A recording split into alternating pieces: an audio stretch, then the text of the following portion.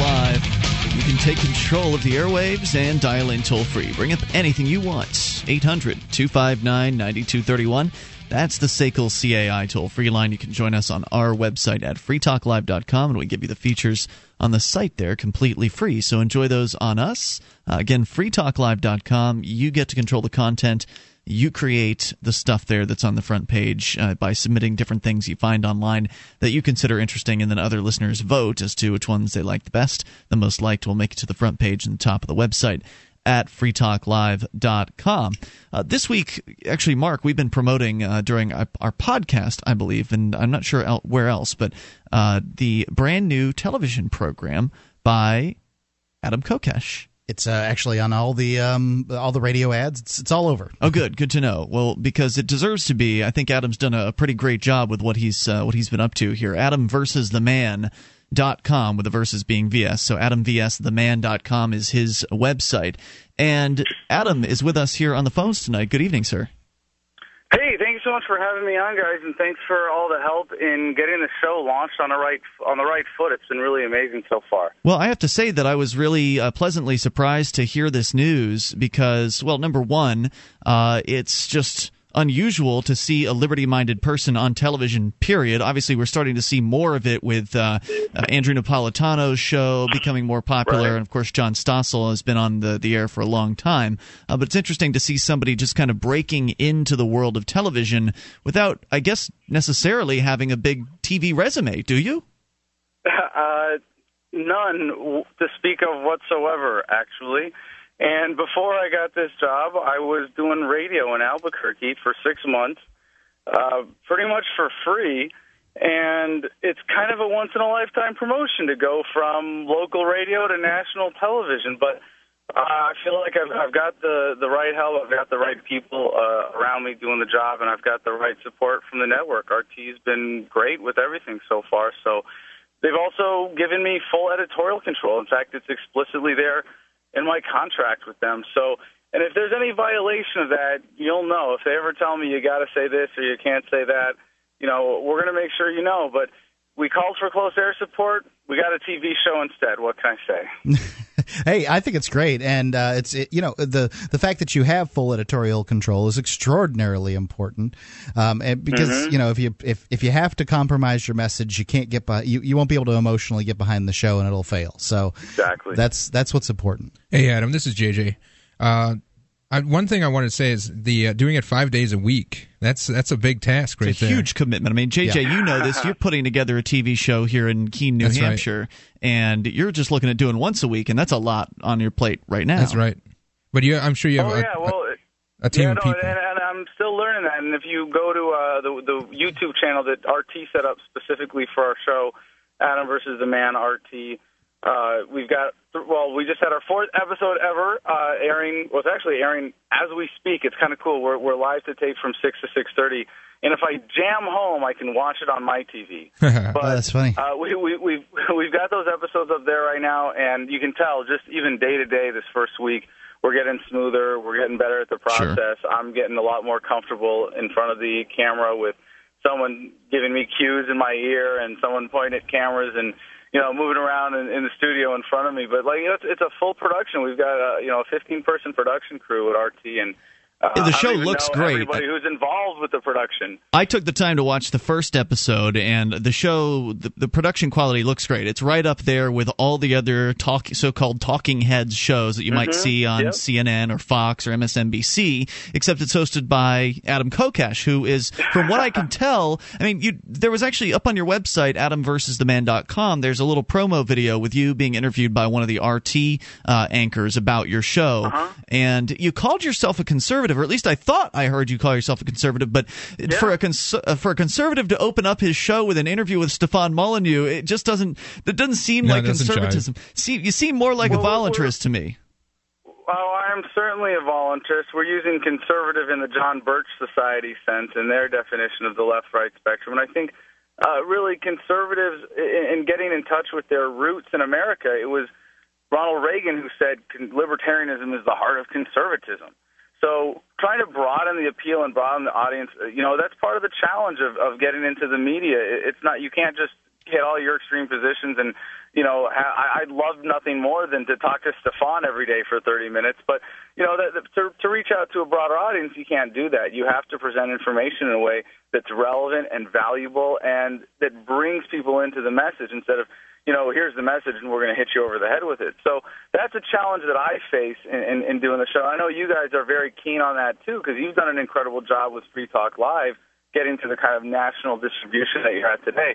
But on television, I'm still getting comfortable with the format, learning what we're capable of, and we have so much technological support out of the studios here as well in terms of composing our shows, putting together a rundown, and making sure that it all hangs together in a kind of professional presentation that the average person can understand. And the way I've been targeting or thinking about the show is for my little brothers and my little sister. I'm the oldest of 5, Adam, Andrew, Alex, Alden, and Audrey. So I dedicated the show to them in our first episode. And really, the show is supposed to be for people who are my age and younger. I'm 29 years old. I'm on the older edge of the millennial generation, those of us who grew up with the Internet, born in 1982 or younger, specifically 1982 to 2000. And, as much as we've seen what our parents' generation called the revolution of the Internet when it changed the way that we do when we step way back, we realized that relatively superficial things like commerce and communication, just being able to do email and buy things online and navigation, logistics, stuff like that. But the real revolution of the Internet is yet to come. It's going to come when the kids who have smartphones on it for their 10th birthdays are in charge. And the kids that have the Internet hardwired in their brains have no tolerance for the kind of problems that only exist for lack of information. When they turn 18 in America today, they're facing a personal share of the national debt of over $45,000, and they're going, wait a second, we're still fighting wars over natural resources, and I'm still more likely to get killed by a cop than by a terrorist? Something's seriously wrong with this picture, and when we're in charge, things are going to be different. So one of the things that I feel like I'm doing with the show is preparing the younger generation, making sure that they have a representation in the mainstream dialogue, but also someone who's going to get them the kind of information and connect them to current events in a way that's empowering and positive. Because it's not just about saying, hey, if you don't vote, the country's going to go to hell, but saying, look, what our generation is going to do over the next 50 years, we are going to fulfill the promise of the Internet, which is to make sure that society realizes all of the things we think we need the force and coercion of government for, we can find a way to do them peacefully through voluntary cooperation. And that is the promise of the Internet that my generation is going to bring to the world in the next 50 years. And we have an opportunity like no generation in human history before us to shape the destiny of the species for millennia to come. So, maybe all this stuff will happen with the Internet. Maybe it's just a fad. Let's talk about a media form that's really going to that's relevant, impression to our lives, which is cable news network. What do you spend your day doing, Adam? I mean, what's your day look like? What time do you start it? How much time do you spend in prep? What's it like? Man, you got to ask me that question like a month from now when I've actually got that figured out. As for now, it's more a matter of scrambling, but I really am getting the hang of the writing process for myself, tailoring my day so that my creative process is able to mesh with what everybody around me needs to produce the show and what all the people at the network need to make sure that we have the production elements in place before we go to tape the show. But, we get up, we have, I do my prep and try to have most of the writing done by 11 when we have, or 11:30 when we have our first editorial production conference call with our line producer and the editor at the network. And it's just to go over what we're doing and see what we can do to develop the show to be more visually rich. Because, that's something that I don't think about a whole lot, and I don't have a real good sense of what works on TV and what doesn't, but we're getting there. Certainly something that it's going to be a learning curve, no doubt about it. Adam, hang on. Yeah. We're going to come back with more here in a moment at 800-259-9231. His show kicking off this past week. It's in its first week over on RT, formerly known as Russia Today. I want to talk more about RT and their involvement in this and the allegations that they're government funded. We'll come back and address that and your calls as well. If you've got a question for Adam, it's Free Talk Live. hunting, shooting, camping, apparel, auto ATV, tactical gear, survival equipment. OutdoorBunker.com is your one-stop discount shop for all your outdoor survival needs. From scopes, holsters, and knives to backpacks, flashlights, sleeping bags, and more, OutdoorBunker.com features a massive selection at incredible prices. Orders over $100 get free shipping. FTL listeners, get the UTG Deluxe Universal Horizontal Shoulder Holster for only $9.95. I've got mine. Get yours at OutdoorBunker.com/FTL now.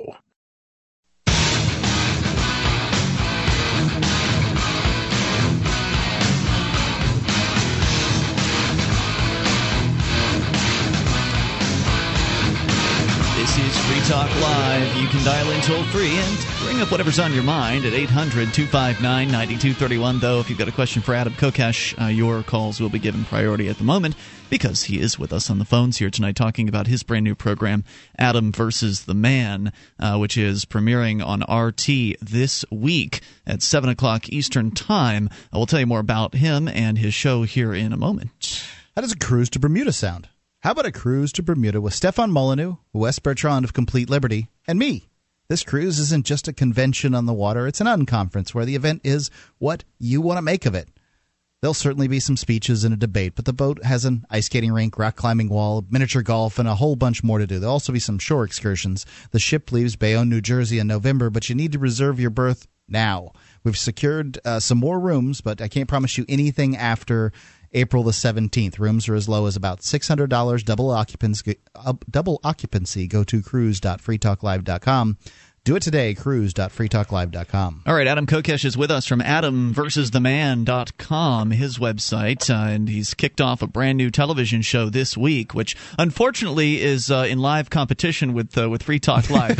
That's my only complaint about the show, Adam, but otherwise I think that you've done a pretty amazing job here right out the gate. Well, thanks, Owen, and we really appreciate all the support that you guys have given us, but you know what? You got to get me on a Saturday when you're broadcasting Albuquerque out of my old radio station. Actually, we're not. They pulled us off the air around the same time they pulled you off. We were on. Right, we were on KIVA Kiva in Albuquerque, New Mexico on Saturdays, and they took our show live, and you were on during, I think it was weeknights. And I guess Friday weeknights 9 to 11 for Kiva. Yeah, the program director called me up and he said that they're taking us off, and it's not because of anything we did. It's because they wanted to change the focus of the radio station to be more positive. And I was like, wait a minute, Free Talk Live is a really positive show. I mean, we're talking about freedom and you know how to get there from here without violence. Yeah. You know. Yeah, don't take that personally. I think the people in charge there have an idea of positive that they confuse with non-confrontational. Yeah. Well, whatever. You know, it's Free Talk Live's not right for everybody, so that's just how it is. Yep. And so now you've taken your show, which your radio show was called Adam versus the Man. You've refashioned it, repurposed it into a television program. But real quick, before I want to talk about RT and who they are. But first of all, tell my listeners who may not be aware of you, Adam, who is Adam Kokesh? I mean, what's your history? Well, I was in the Marines. I guess I started when I was 17. I enlisted out of Santa Fe, New Mexico, and I went reserve so I could go to college. Then in 2004, volunteered to go to Iraq, and I served in Fallujah as a sergeant on the Marine Corps Civil Affairs team. And I was always a libertarian before that, but what made the difference for me from my service was making a connection from being, I guess you would say, an intellectual libertarian, someone who can look at the issues and go, well, duh, this makes sense, less government works better, to a philosophical libertarian who understands that voluntarism as a way of promoting freedom, as a way of, a philosophy of organizing society, ensuring that all human interactions are free of violence, force, and coercion. And understanding the morality, the significance of that. I realized coming back from Iraq that when we talk about politics, it's not just academic. It's really matters of life and death and morality for everyday people in everyday situations. When you understand the nature of government, as George Washington did when he said, it is not eloquence, it is not reason, it is force, like fire, a dangerous servant and a fearful master. So that was really influential for me, and then I got home and wasn't politically active for a while, dealt with post-traumatic stress disorder, went back to school, finished my degree, and moved to D.C. to get a master's at George Washington University, and that was when I just came across the website, Iraq Veterans Against the War, and was like, hey, crap, that's me, and signed up and was very active with them. Unfortunately, learned that really the anti-war movement, as it was, had been inflated financially by people that were really just backers of the Democratic Party that were manipulating people in this country that are anti-war for the right reasons in order to get President Obama elected, or, well, worse, it could have been President Clinton. But so I've kind of moved past that, because I think speaking out about, we speak out about the war in Iraq at this point isn't very relevant. We kind of won the public debate on that, and a lot of activists and a lot of veterans who are with me, who are more on the conservative side of the spectrum than some of the hyper-liberals that were put forth as leaders in the anti-war movement, had kind of a disillusionment. And it was like, okay, so we won the debate on Iraq, and we got Obama? Seriously? So we're looking at some of the deeper issues behind that. And when you do issue advocacy and you completely turn around public opinion to your side of an issue, and the politics don't change, you have to question the value of what you were doing. And so I kind of went through that. I ended up deciding to run for Congress. I was endorsed by Ron Paul and ran in my home district, New Mexico, to represent Santa Fe, the northern third of the state. And I lost in the primary. We did an incredible job raising money and had a lot of support from people all over the country. But we got outflanked by, outflanked is probably a nice way of saying stabbed in the back by the leadership of the Republican Party in that race. But it got me into radio, and I did 6 months of radio before getting promoted to national television, and here I am. It's a great story. What was it that clued RT into you? I mean, this is the network formerly known as Russia Today. That's what RT stands for. Sure. And recently, their profile, I think, has been on the rise. They have been, at least certainly within the Liberty Movement, I've been seeing a lot of great reporting out of RT. They're very critical of the U.S. Federal government and its activities. And they've had people like Scott Horton from Anti-War Radio on as guests in the past. And I guess you've been a guest in the past as well. Is that how did you get connected with them? How'd that happen? Well, I think that's how they first came to hear about me, was when I was living in D.C., active with Iraq Veterans Against the War, that I was a guest a lot, and they had me on at least several times during my congressional campaign. They had me on several times by Skype from New Mexico. So they had a sense of my message, and I guess since I had demonstrated that I could put together a show every day and talk for 2 hours, I had enough content that they decided to consider me for a TV show. And I got an email in January from the head of the D.C. Bureau here saying, would you be interested in producing and hosting a show on our network? And the thing about RT, they are government funded. Those aren't allegations. That's the fact. But they're making propaganda against the American government that happens to be the truth, and truth is the best propaganda. If you compare what their coverage is to the other major networks in America, that's the communist news. It's not RT. It's not Russia Today. And it's funny because I've been attacked now a couple of times just online with blog posts and things like that. KGB TV, of course they're subverting Kokesh. And it's like, well, who are you calling KGB TV? If you look at the government propaganda that we get from Fox and CNN and MSNBC, all the crap, unquestioning of what the government is doing. And communism, by the way, Hold that thought on the communism. We'll come back here with more of this discussion with Adam Kokesh from AdamVersusTheMan.com. His new show on RT airs at 7 o'clock Eastern, Monday through Friday. We'll come back talk about more about RT and who they are and what they're up to, because I think it's a very interesting aspect of all this. More on the way. This is Free Talk Live. Hi, I'm Mark Craighead, founder of Crossbreed Holsters. Are you looking for a concealed carry holster? Crossbreed Holsters is the home of the world-famous Super Tuck, the most comfortable concealed carry holster on the market today. Try one out and see how truly discreet and comfortable carrying concealed can be, and find out why we call it the ugliest holster you'll ever love. We are the standard others try to imitate. Get the original. Get your Super Tuck at crossbreedholsters.com. Again, that's crossbreedholsters.com.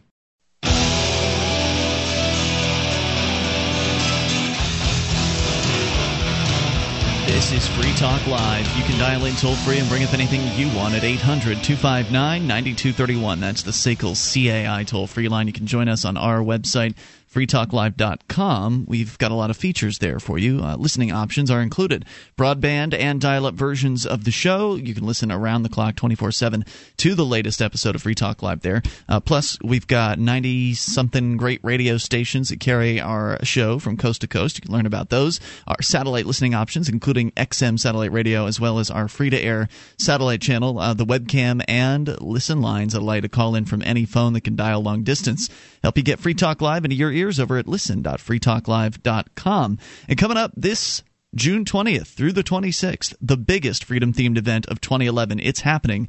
Will you be there? We will. Free Talk Live is going to be broadcasting live from the Porcupine Freedom Festival. It is happening again, and if you haven't been before, make a point of coming this time. It just keeps getting bigger and bigger year after year. JJ is going to be putting together the musical roundup. That's right. There's going to be, is it like a battle of the bands, or is it just people playing music? It's more casual. It's definitely not a battle. Okay, that's good. It's going to be a lot of fun. There's everything from, adult activities like parties to kids stuff as well, family fun, agorism in action.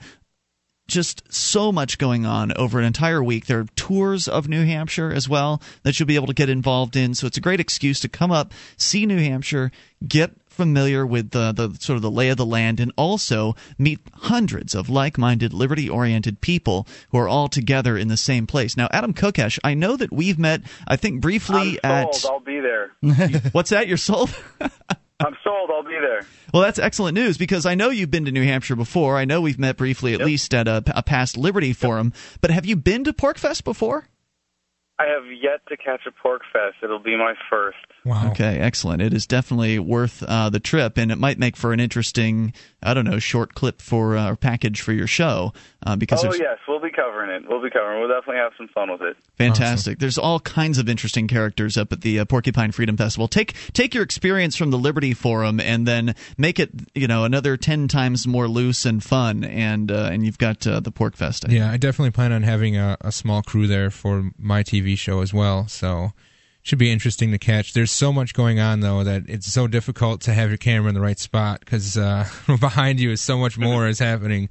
So, but one thing, back to the RT thing, I watch a lot of RT, and I really enjoy a lot of their programming, but they definitely have this like anti-Fox News bent, and they definitely attack a lot of what Fox News says, and just sort of challenge that aspect of the media.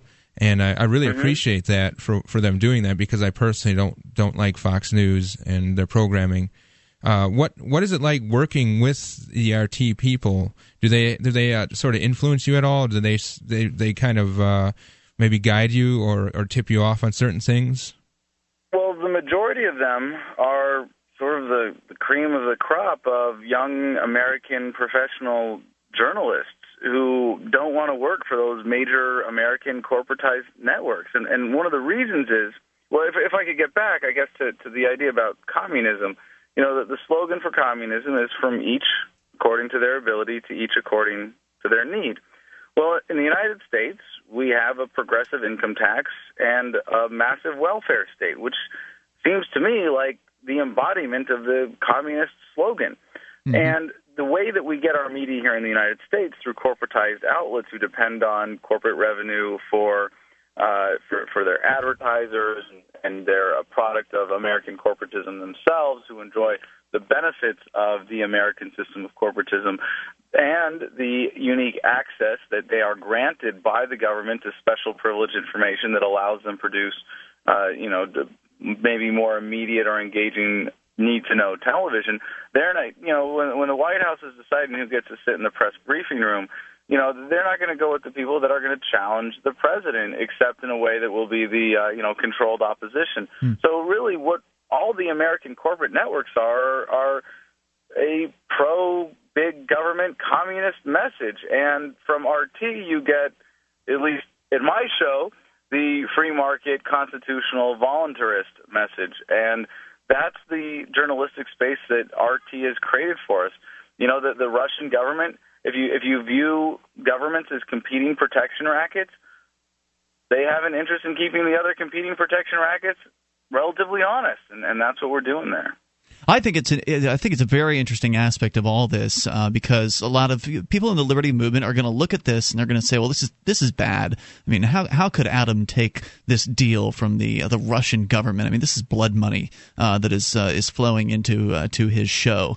And yeah, well, it's actually less so than Napolitano and Stossel taking money from Fox. Why do you say that? Well, because they're getting money from an American major media corporation that exists because they're able to be the mouthpiece for the American government, or at least the loyal, controlled opposition. If anything, that's the blood money from our government. Now, if for whatever reason you run into a situation where you have to criticize the Russian government, and I can't say that that's happened too often in the course of my career as doing a talk show that's centered here in the United States, but it just doesn't happen too often. I really don't like what happened there in Georgia a couple of years ago, but other than that, it just doesn't happen in the course of my day. But if you have come across a situation where you want to criticize the Russian government, how's that go for you? Well, we talked about it briefly when we put together yesterday's show about the Internet, because there was a development in Russia. I forget the details, where they had the government there was making some move to exert greater control over the Internet, unsurprisingly. Not nearly as egregious as what's going on here with Durbin's proposal for an Internet sales tax, and some of the proposals for kill switch or for net neutrality, regulating Internet service providers. And I brought it up in the editorial meeting. I ended up not talking about it because it wasn't really relevant, but I kind of brought it up, made a point to bring it up in the editorial meeting just to make sure that the bureau chief who sits in on that wouldn't object, and he didn't. And I've made it clear that I'm going to take that full editorial control. They always have the right, they've reserved the right to not air any particular episode. Like I said, we're on live to tape or from 6 to 6:30, and the show airs at 7. So they have the opportunity to cut out something I've said, but they'll never be in a position to tell me that I can't say something. And like I said, if they do, the viewers will know about it right away. And if they decide to just not air a block of the show, it's going to be pretty obvious. And if anything, they know that they've put me in a position where if I said something that they didn't like and they cut a block from my show, I would go straight home and get on my computer and maybe just from my webcam tell people what happened and what it was that we were trying to say that got cut. And I have that free reign. I'm very confident in that. They might feel that they have the need to keep something from going on air if they think it. I mean, more likely it's because I'm going to get in trouble with the FCC or get them in trouble with the FCC than be in trouble with their editorial control. So far, it's been great. They've been very supportive of my creative vision for the show and my message being there unrestrained. And as you said, it's written into your contract that you have full editorial control over your show. So I think it's just kind of ironic that, here you are doing this show about freedom and liberty on a network that is funded by the Russian government, but it is a much more principled network, a much more principled show than you're going to find on the other mainstream networks in America, where I can understand the dilemma that you might face, at least to some extent, because on one hand, I'm sure you don't want to take money that has been stolen from other people, but yet on the other hand, it is such a great opportunity and one that is certainly not going to be extended anywhere else. I mean, CNN and MSNBC aren't exactly beating down libertarians' doors or liberty-minded people's doors to get them to do television programming. So, same thing with Free Talk Live. I mean, if we want to get this show on radio stations and get the word out, of all the pundits that they put on all of these talking head shows, Free Talk Live has never been asked. I mean, every talk show host, every radio talk show host in America gets put on these things. No, but what I'm saying is, Mark, we have to bend to certain rules, the government, the FCC's rules, in order to do this radio show. And some people will critique us for that. Well, you guys aren't principled because you're on FCC licensed stations. You don't drop the FBI bomb. But on the other hand, we're getting the word out. More with Adam Kokesh in moments. You know the Constitution like the back of your hand. You've read books, listened to podcasts, attended lectures, surfed websites, and watched videos. You've made liberty your life's goal. But something seems to be missing. Stickers from LibertyStickers.com. Exercise your freedom of speech with the world's most dangerous bumper stickers. That's LibertyStickers.com. But wait. There's more. You can buy Liberty Stickers wholesale. Get them for 99 cents each when you put 100 or more in your shopping cart in any combination. Sell them or give them away. They're great for gun shows, flea markets, fairs, outreach, and more. Earn extra money, promote freedom, and spread the word. Need custom stickers, labels, or decals for your organization or business? Liberty Stickers makes them. Go to LibertyStickers.com to order or call 877-873-9626. LibertyStickers.com. The world's most dangerous stickers.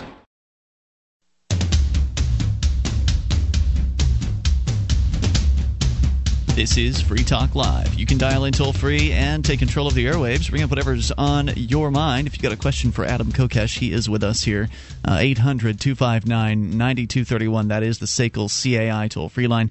And you can join us on our website, freetalklive.com. You like the show, you want to help support Free Talk Live, you can do it by shopping with us. Go to shop.freetalklive.com. You'll find links there to Amazon, one for the U.S., the U.K., Canada, Germany. Click on the appropriate link for your country, and then you'll be brought to Amazon. You'll get your shopping done just as you normally would, experience the same huge selection and great prices and free Super Saver shipping that Amazon has, and feel good because when you're checking out, you won't see it anywhere. It won't be indicated, but you can know that if you've entered through our links at shop.freetalklive.com, a portion of the profits that Amazon makes will be sent to Free Talk Live. So it's a great way to get the stuff that you're looking for in life and also support Free Talk Live at the same time. Once again, that's shop.freetalklive.com. We've got Adam Kokesh with us. He is definitely one of the more prominent people in the Liberty movement, especially now with the launch of his brand new television program. It's a half an hour long every single night during the week, so Monday through Friday on RT. And you might ask yourself, maybe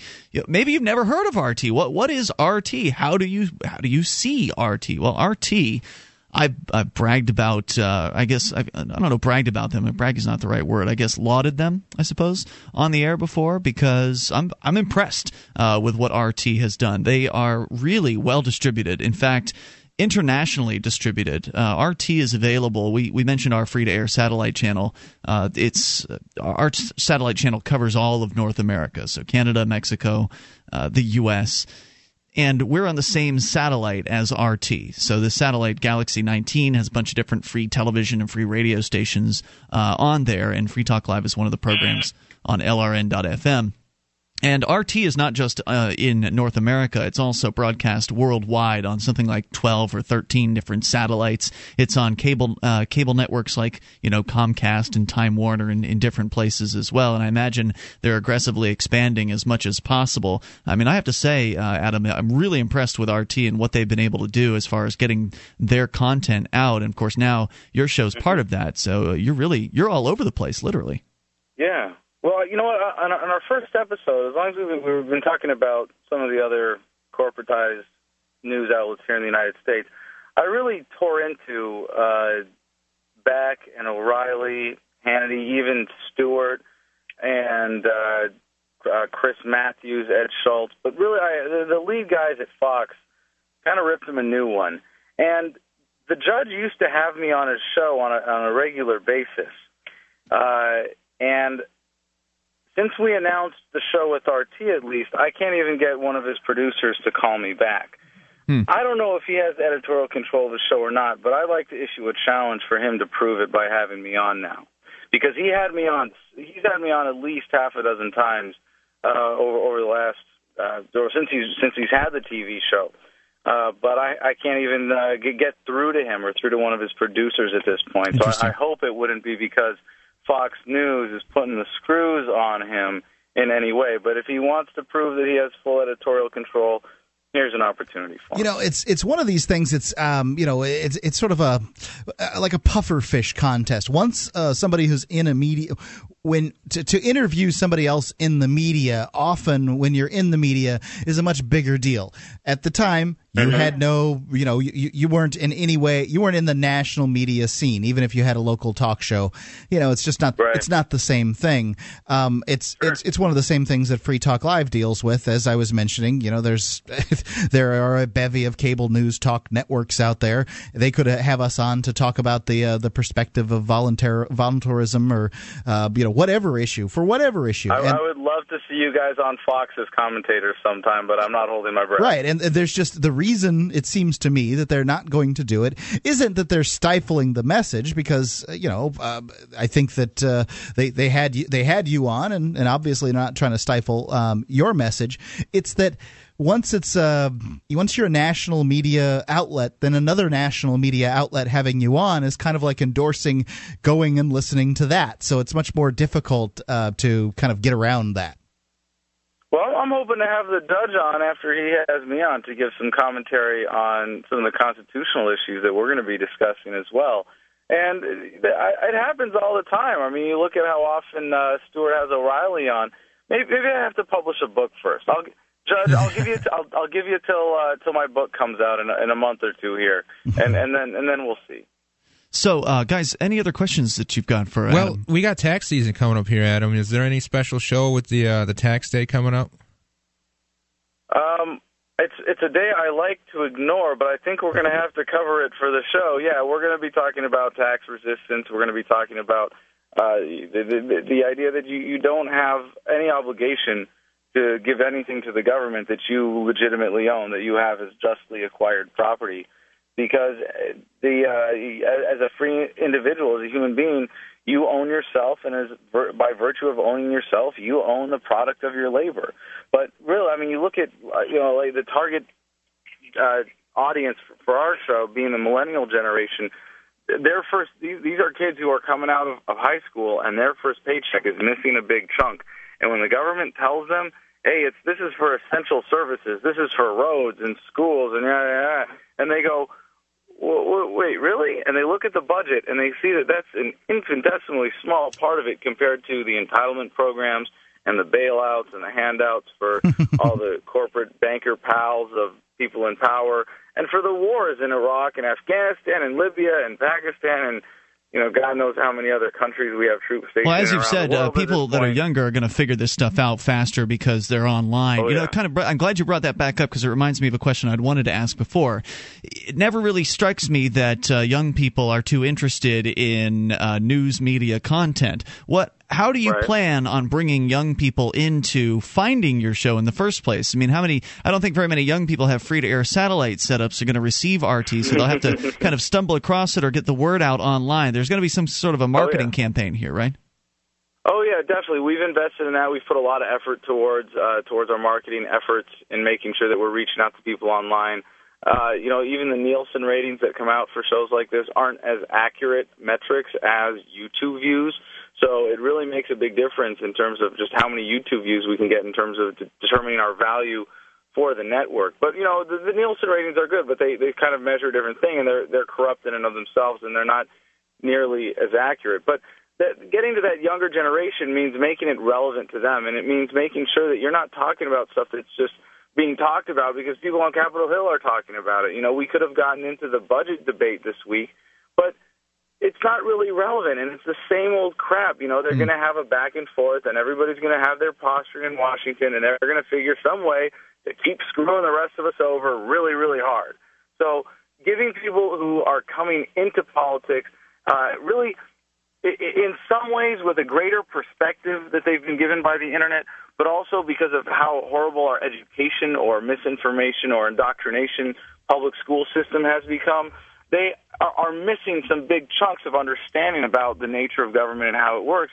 And if you go and say, well, there's a budget debate and we have to raise the debt ceiling, that doesn't mean anything to them. Yeah. But if you explain to them the impact and you put it in terms that are easily understandable, that don't make assumptions that these are people who have been following the political debate for years, you can break it down in a way that connects to young people. But at the same time, the one thing that they don't get from any of the traditional discussions in mainstream media is empowerment. There's nobody that's forward-looking, that's saying, look, this is coming up.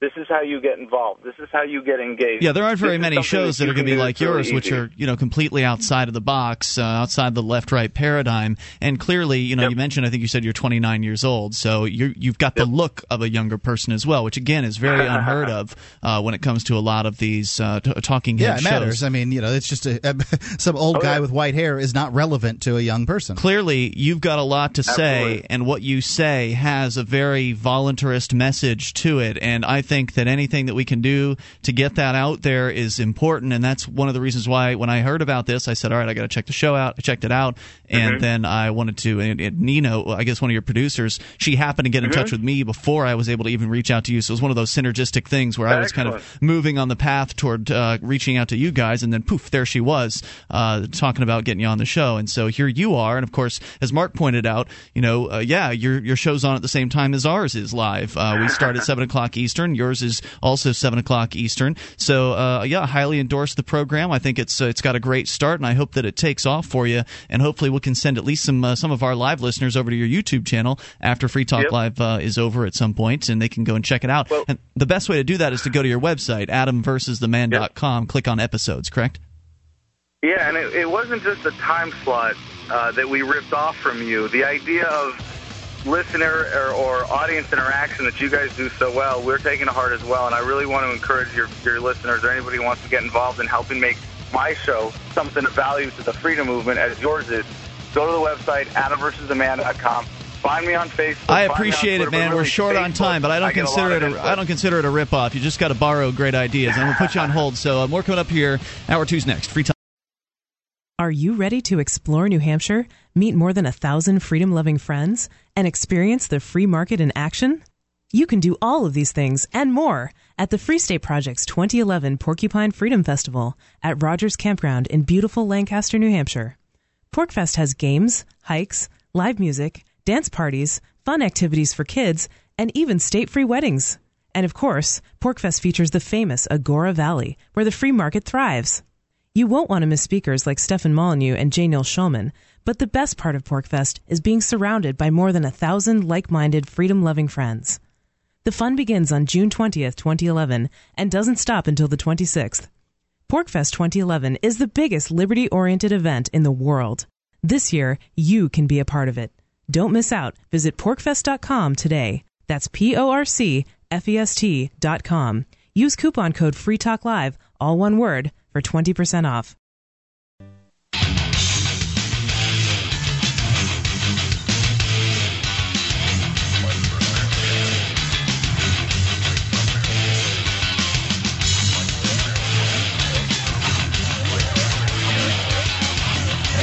This is Free Talk Live. You can take control of the airwaves. Dial in toll-free and bring up anything you want.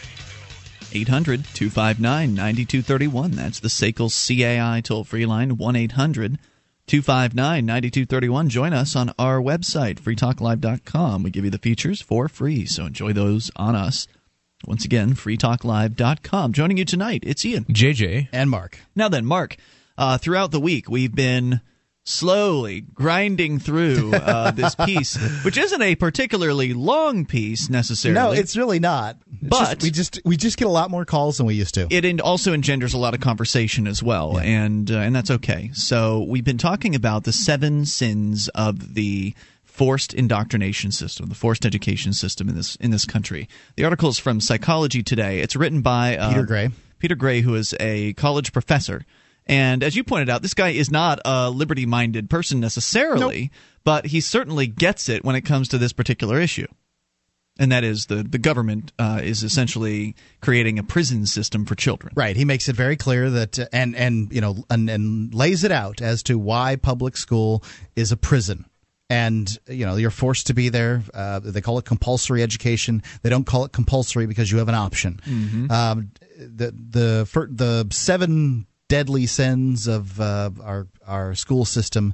Number 1 is denial of liberty on the basis of age. So if you're between the ages of 6 and 16 or 18, depending on the state you're in, the law says that they can deny you liberty. beyond that age, you have to be convicted of a crime. But in that age, basically, we're teaching our kids this sort of we start them out in prison and then they get free. Do we really want to start our kids out in prison and then let them free, as opposed to teaching them to be free? Number 2, fostering the shame on one hand and hubris on the other regarding the sort of testing racket that goes on in school. Kids that test well will develop hubris over their other classmates, and those that do not will develop a sense of shame. Neither one of these are good. Not only that, I mean that's certainly true, because the people that don't get good grades, they're looked down upon, and then that can manifest into even worse behavior. Like, for instance, something that I encountered when I was in government school was this attitude that it's cool to fail. Like, because you've been looked down on so much by the people that are the lofty, high-graded kids.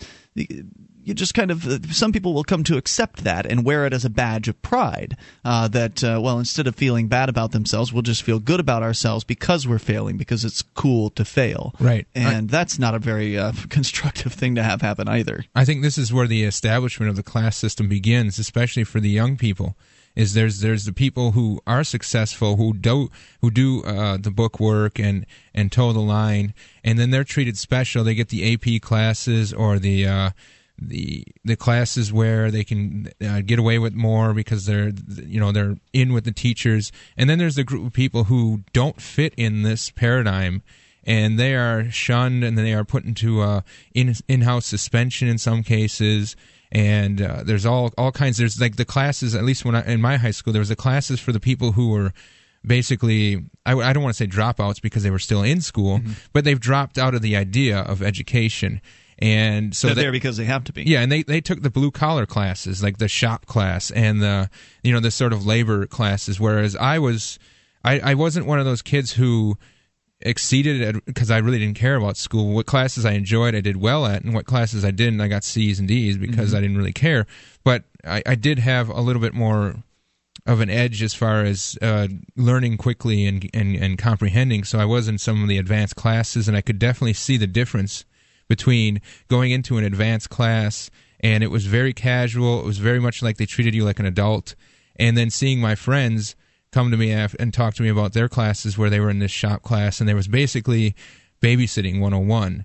And the teacher was just there to make sure they didn't hurt each other and hurt themselves and get through the school day. So much of school is about that. And I had I went from private school, junior high. I went 7th and 8th grade, and I believe, every semester in 7th and 8th grade, either on the honor roll or on the dean's list. And then I went in 9th grade to public school. And what I found was I did, of course, end up in all the honors classes at that time, but I failed several of them. Why? Because nobody cared. You didn't change. It was the school. Right. I went from 1 year on the dean's list to the next year failing a couple of courses. It's not because the coursework was harder. It's because, well, for one thing, the teachers just didn't care as much. They got their paycheck one way or the other, whether I passed or failed. It didn't mean anything to them. I mean, obviously, teachers are listening right now and they're saying, oh, but they've got excuses and whatever they are. But those are the facts. I went from a private school where my parents paid, thousands of dollars to send me a year to a public school where other people's parents spent thousands of dollars to send me to school, and I failed in it. I literally saw that distinction when I graduated in 97 in a suburb of Milwaukee, and a lot of the teachers that I had, especially for the advanced classes, obviously I was a senior at the time, but the teachers were retiring either the year I finished or the year after I finished, so they left the system. And then my brother was coming up. My sister and brother are both younger than me, one by 3 years, the other by 11. So then I got their sort of feedback about what's going on, and my brother straight up said they don't care anymore. The new teachers that are in here now, that are doing their jobs, the next generation of teachers are just there to collect their checks, and they don't like dealing with the problems that come with children from other parents and all that sort of stuff. So I think there are some teachers that were doing a very good job, that did care, that did apply a lot of effort, but that sort of generation, the percentage of people in that generation, retired, and that the good teachers in this next generation are so few and far between that it just doesn't have much of an impact. So I can go on with the article here from Peter Gray at Psychology Today. Number 3 of the seven sins of public education: interference with the development of cooperation and nurturance. We are an intensely social species, designed for cooperation. Children naturally want to help their friends, and even in school they find ways to do so. But our competition-based system of ranking and grading students works against the cooperative drive. Too much help given by one student to another is cheating. Helping others may even hurt the helper by raising the grading curve and lowering the helper's position on it. Do you understand? Sort of. Okay, so if I give JJ too much help, I could be raising the grading curve by lowering my position on it. So if the curve can, if JJ does too well, then that affects. If everybody does too well, then there's not as much of a curve. Right. It can affect your grade poorly. So you're just for the classes that have curves. I guess not all of them do. You're incentivized for whatever reason to stop that behavior.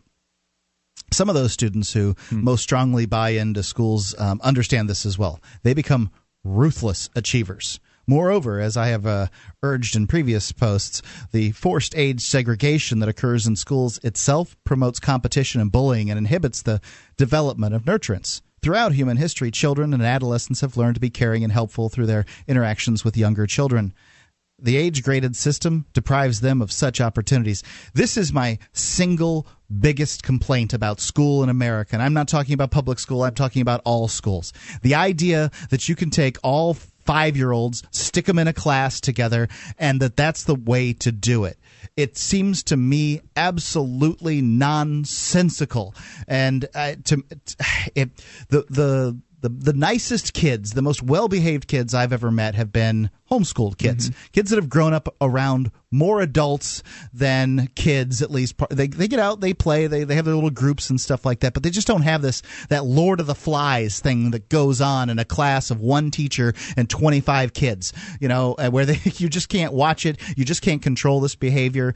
They get out there in the recess, the teachers can't possibly see what was going on out there in the recess field, kids hitting each other with sticks and God knows what. Well, look at one of the other things that goes on with the ages and the classes. I mean, in high school, for instance, in a lot of places, freshmen are picked on, right? I mean, you're new. It's okay. Right, we've been through this before. It's like a hazing that goes on where the seniors will pick on the freshmen, and then, 4 years later or whatever, the freshmen get to do the same, who are now seniors, get to do the same thing to the freshmen. And it's just this very abusive kind of mentality that goes on. And if people were not divided up by age, I've started playing a new online game. It's called Mine Things. It's a free online mining game created by a free stater. It's all in your browser. There's nothing weird to download. Your little mining robot guy can mine for you 24/7. You don't even need to be logged in. You compete with other players for resources in a capitalist economy. The virtually mined gold demonstrates the concept of sound money and is exchanged between players tax-free. They even accept bitcoins. Go to minethings.com and start mining today. It's free. Minethings.com.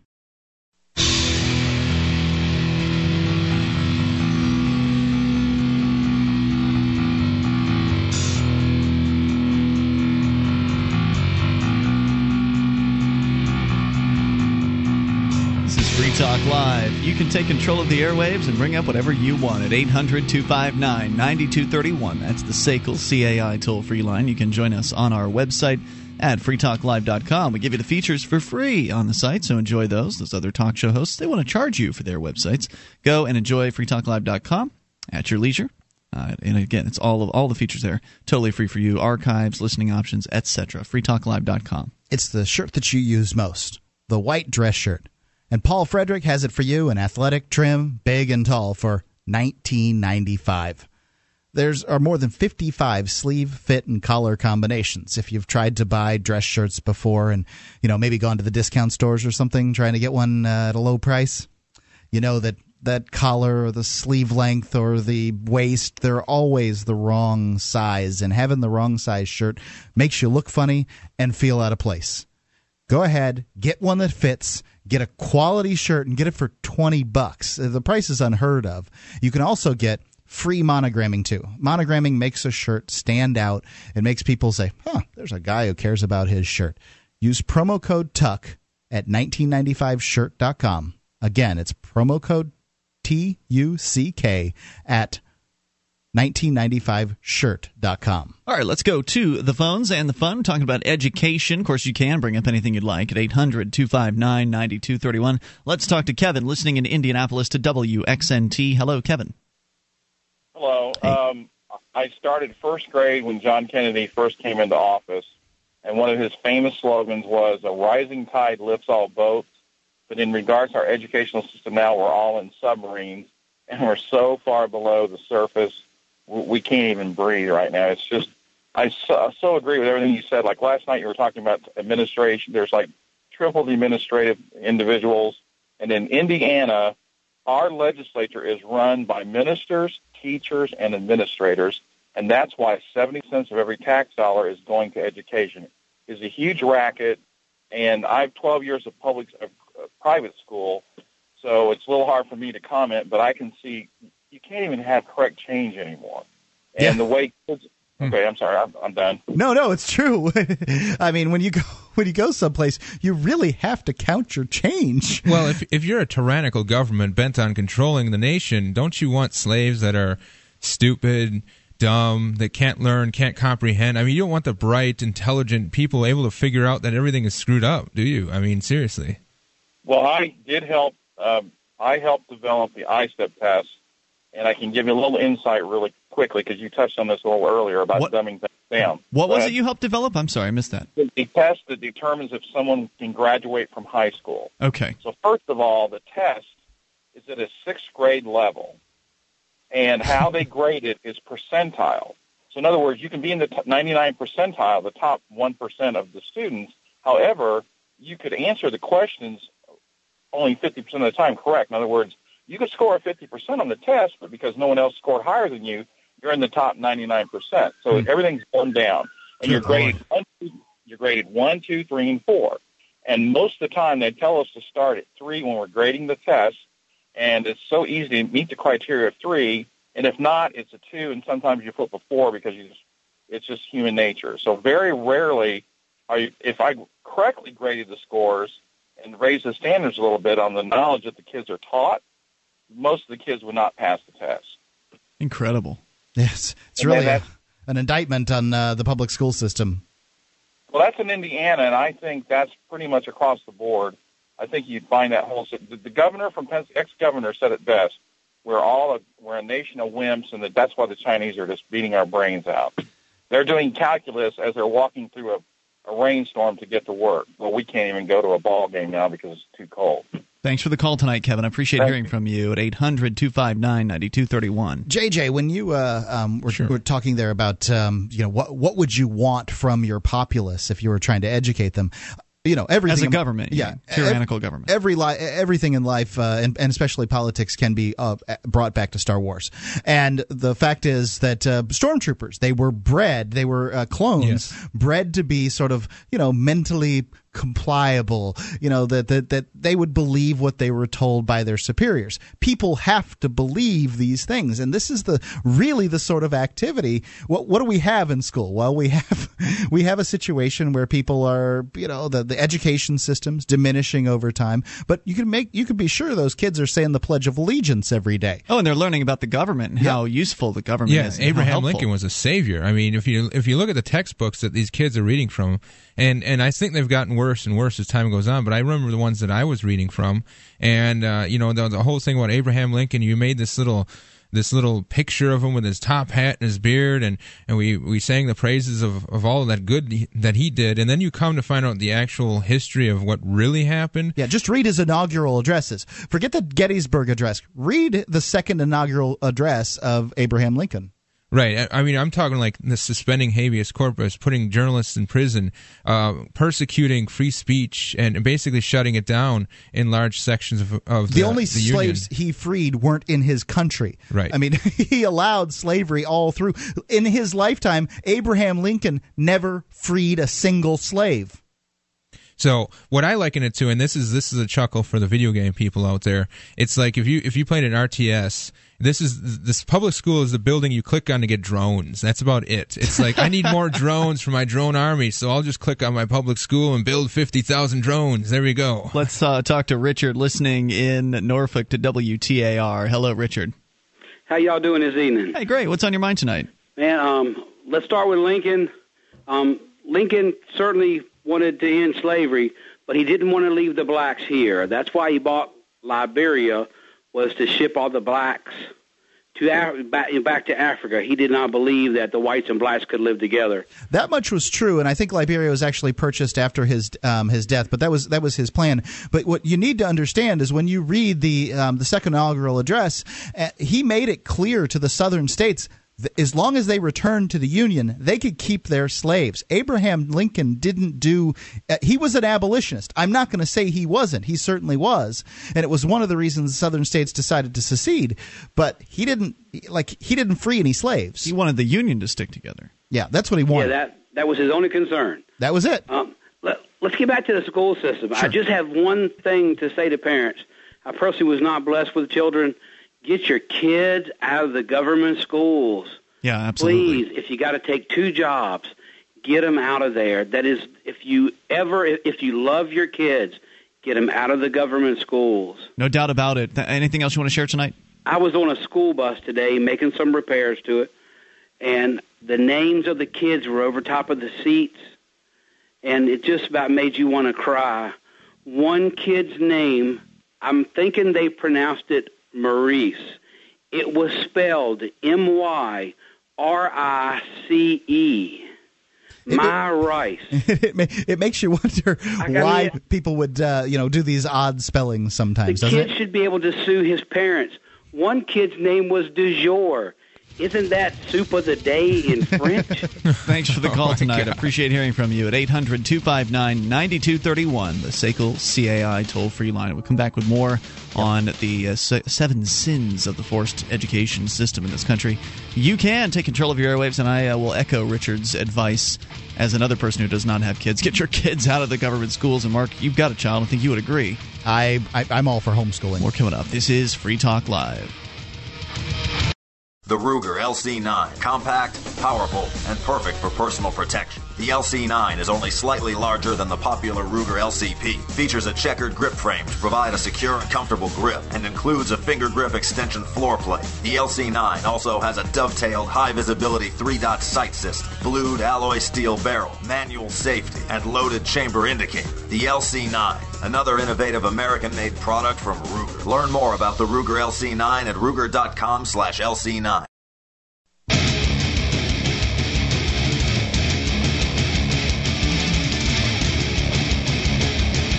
This is Free Talk Live. You can dial in toll-free and bring up anything you want. 800-259-9231. That's the SACL CAI toll-free line. It's 1-800-259-9231. You can join us on our website at freetalklive.com. We give you the features for free, so enjoy those on us. Once again, that's freetalklive.com. Joining you this evening, it's Ian, JJ, and Mark. Don't forget, those features include our news updates. You get signed up, we'll keep you in the loop whenever there's something you need to know about Free Talk Live. Go to news.freetalklive.com, and you can sign up for our emailed updates or follow us via Twitter or Facebook. Once again, go to news.freetalklive.com. Get signed up for free. The Ruger Gunsight Scout Rifle is an affordable, versatile, and reliable rifle. It'll deliver 10 rounds of .308 Winchester performance in a variety of situations. It's compact, lightweight, and accommodates a host of optics. It's a serious rifle for those serious about rifles. The perfect do-it-all bolt-action rifle where rugged, reliable Ruger meets practical tactical. The Ruger Gunsight Scout Rifle, the one rifle you have to have if you can have only one. Ruger.com. All right, so we continue here, 800-259-9231. Let's go right back into your phone calls. We're talking about education. Of course, you can bring up anything. Let's talk to Charlie, listening in Virginia Beach to WTAR. Hello, Charlie. Charlie? Someone's there. I hear something. Hello? Charlie in Virginia Beach going once. Charlie in Virginia Beach going twice. Let's put him back on hold. Maybe he, I don't know, had to go somewhere. He'll wake up. Maybe he'll come back. All right, so let's, in the meantime, continue here. Psychology Today running a piece, a very useful piece that I think has been very accurate so far about the government indoctrination system. They call it the forced education system. They're absolutely right. That's exactly what it is, and there are all kinds of consequences that come when you use force and when you make it so that people must pay for a system that is, well, less than desirable. Yeah, and going on to number 4 here, the last one was number 3, the interference with the development of cooperation and nurturance. And I think that my favorite pet peeve about school in general, not just public school, is that they segregate kids based on age. And I'm sure they do this to make it easier to teach different kids different stuff. But I think that there's a real problem with it. And I think that, the doctor here says that by separating them, throughout human history, children and adolescents have learned to be caring and helpful through their interactions with younger children. The age-graded school system deprives them of such opportunities. And I often tell this story on air of when I think I was in kindergarten, and this kid who was in 3rd grade, seemed like a much bigger kid at the time. Obviously he was. I think it was a keep away situation, and he got my shoe back or something. I don't know what it was, but I liked him, and I talked to him on the playground and stuff. And one time I went to his classroom. I think he must have been in 2nd grade. So the 3rd grader helped you retrieve your shoe. Yeah, from actually, second grade. Now that I think about it, he helped you retrieve your shoe from someone who was trying to keep it from you. That's correct. Gotcha. Some kids my age were playing keep away, I think, with my shoe or something, and they went on to bother somebody else once a larger kid came and got my shoe for me. So I went to talk to his, I asked his teacher, where's Johnny? I don't know the kid's name anymore. And she said, she basically started asking me a whole bunch of questions. She didn't want me playing with him. She didn't want me bothering him. She didn't want me being around him. And so weird. Yeah, it is weird. I bet this happens time and time again. I think that it's just kind of beat into our skulls that, look, you play with kids your own age. You don't mess with the older kids. You don't mess with the younger kids. And I don't know why. I don't know what it is people are trying to get across there. But I think that there's value in that. I'm sure that it creates some situations where there's tension. I think the biggest problem is that school just, they've got one teacher and 25 kids. Next up. Yeah, number 4. Interference with the development of personal responsibility and self-direction. A theme of the entire series of essays in this blog is that children are biologically predispositioned to take responsibility for their own education.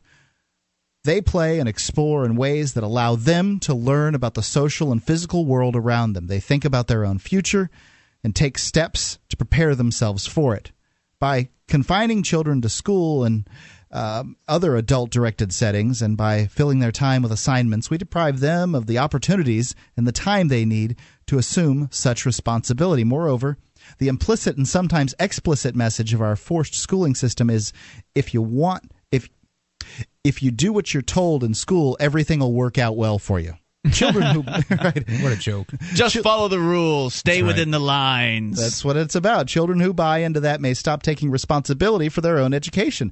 They may assume falsely that someone else has it figured out and what they need to know and how to become successful adults, so they don't have to think about it. If their life doesn't work out so well, they take the attitude of a victim. My school or parents or society failed me, and that's why my life is all screwed up. So spot on.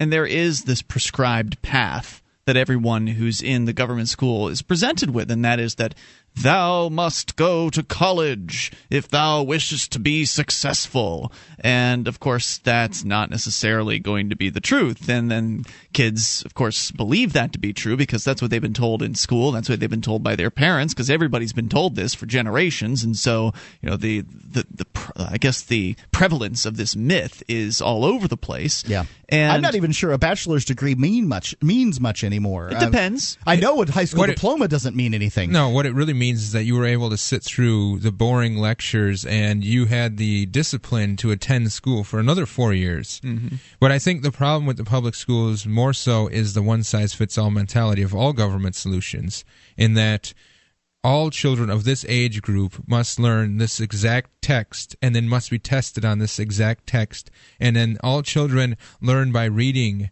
this book and then get tested on it. Or listen to this lecture and take a bunch of notes. Instead of having, some children who are more visual or more auditory or experience or more physical, where they actually learn by using their hands and feeling things out and actually being, manipulating things in the physical realm instead of just reading and being intellectual. Not everyone is an intellectual, and not everybody can think the way that you need to think in order to learn from an intellectual standpoint. So the idea that you can provide this one solution, this one indoctrination camp, which everyone follows the exact same steps and everyone comes out with the exact same results, it's just foolish. And it puts that up on high as well. So this is the institution. This is where learning happens. We know everything that you need to know. And don't forget, you're going to end up at the bad kids' school if you try to leave. Right, and the idea that all of knowledge that is of use is in this institution is propagated, and then propagated further to say that now if you really want the knowledge that makes the world go round, you must go to the college institution, and so move from one institution to another institution because there's no learning that can happen anywhere else in the world. You must be in these buildings, you must be in this location, in this classroom, in this structure, and it's just.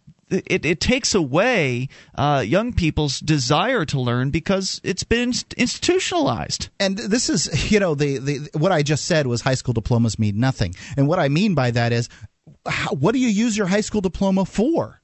Well, there's some jobs that require it, but other than which that, one? They say. Yeah, Which so ones? they say. No, they say that. I've heard that. I mean, I don't. I've never had to produce it myself. I didn't either. I went to prison right after graduating high school, so I had a job from the age of 12. That thing, I don't have any idea where it is, and what happened to it. I got a job. Nobody ever asked me for it. Let's talk to Troy, listening in Virginia Beach to WTAR. Hello, Troy. Hey, how you guys doing? Hey, Troy, what's on your mind tonight? Actually, I wanted to give you a kind of a double-headed, two-headed coin belief system with in Virginia Beach, Virginia. Here, I got a number of kids, and they've been through we moved around and we've been the opportunity to be in a number of different elementary schools and middle schools and so forth in the same city, and you'd be amazed at how different schools within the same city district have different programs. Like some schools are all-year schools. Some schools have summer off. Some schools have pushed the No Child Left Behind program, which I promote, and I'll get into that too in a second. And other schools just push, like what you guys are talking about, just push them through. And to put that on simple, I had a daughter that had actually, technically by the scores, failed the first grade, but I talked with the teachers, the principal school of a good school, and they promote her, and she had learning difficulties, but now she's in middle school, is on her own. I'll tell you what, we'll come back. I know you had a little bit more to say, so we'll bring you back here in a moment at 800-259-9231. You said he pushed the No Child Left Behind thing. I want to know more about that. It's Free Talk Live.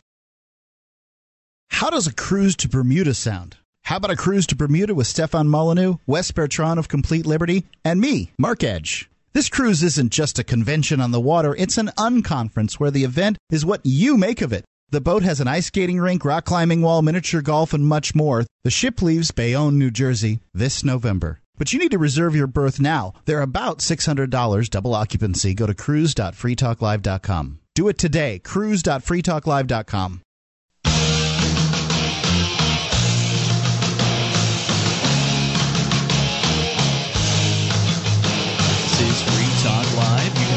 You want, just dial in toll free and take control of the airwaves at 800-259-9231, the SACL CAI toll free line, 1-800-259-9231. You can join us on our website at freetalklive.com, and we give you the features on the site for free. So enjoy those, and if you like the show and want to help support Free Talk Live, do that by going to promote.freetalklive.com. You get a whole list of things that you can do there to get Free Talk Live to more ears around the world. Go to promote.freetalklive.com. As we go back to the phones and to the fun, we talk again to Troy, listening in Virginia Beach to WTAR. Now, Troy, you'd said something earlier about, we've been talking about education again tonight. You said something earlier about supporting No Child Left Behind. What did you mean? Yeah, actually, like I said, I got one of my children, one of my daughters is now 13, now in middle school. She's in 7th grade. But when she was just finishing kindergarten in 1st grade in one of the better schools in the city, she was struggling really hard. I mean, I was like with her for hours in the afternoon and weekends, just going over simple stuff, and she got it and then didn't get it, got it. Anyway, long story short, she had, all this test they had to take. She had just failed it, almost like Forrest Gump, just by a couple of points. And so, I went and I was, an active parent, when, with the problem. And I went and talked with they have a whole council of people that you talk to when you're in those situations. And they pushed, and I made a deal with them to let her go ahead and graduate, even though she technically had failed. But the deal was that she had to continue going through summer school to make up anything to give her those extra points to make it. So otherwise, she would have been held back. And I think that the fact that she did that, and I kept her in these extra helping classes throughout the whole time, now that she's in middle school, she's actually caught up with the rest of the class, and it's her first year where she's not in like a helping class.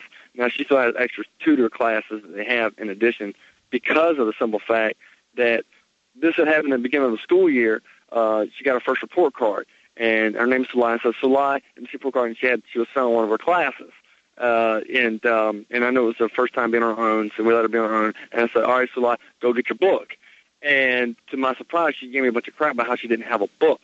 And I said, what do you mean you got no book? This is a bunch of bull crap. You ain't got no book. I know you got a book, right? Go get your book. And she didn't have one. And to my surprise and amazement, I went down to the school, and they do not issue books out in the classroom anymore. They give some online code or something, and she actually didn't get one for that class. And we didn't even have internet at the time, which was amazing. And which was amazing. I didn't even know this, because the year prior to that, they had books. They had just started that program to save money. And I went down there, and I talked with the guidance counselors and all this, and the history teacher, and they gave us some stuff that's even amazing. Some classes, they have books in the classes, like 30 or 40 for the classes, but they're not allowed to take them home. So they give them now like assignments, like notes from the class, and they give them tests from the notes that they take in the class, and that's it. So they don't actually take books home anymore. What does that have to do with, I'm sorry, but I'm a little lost. What does that have to do with No Child Left Behind? Well, the fact is that she would have failed and would have been behind on her classes, but now she's with everyone else. I guess I just don't understand what that has to do with the federal government and whatever that program entails. I mean, you're just the fact that the program says like No Child Left Behind, like they do everything in their best effort not to fail the child.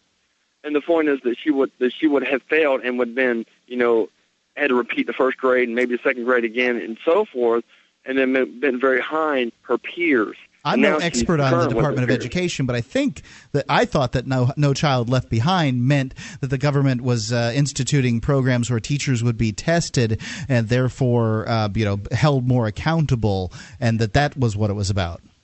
No. It's like what that guy was talking about earlier, how the grade scores are curved to a lower grade so more children can pass, so less children will be left behind and be considered, I guess, I don't know, they're all touchy-feely now with the no bullying and everything else, but I think they're losing core problems. Like they don't even, even though some of the classes had history class, example science class, they don't even have a English book at all, not even in the class.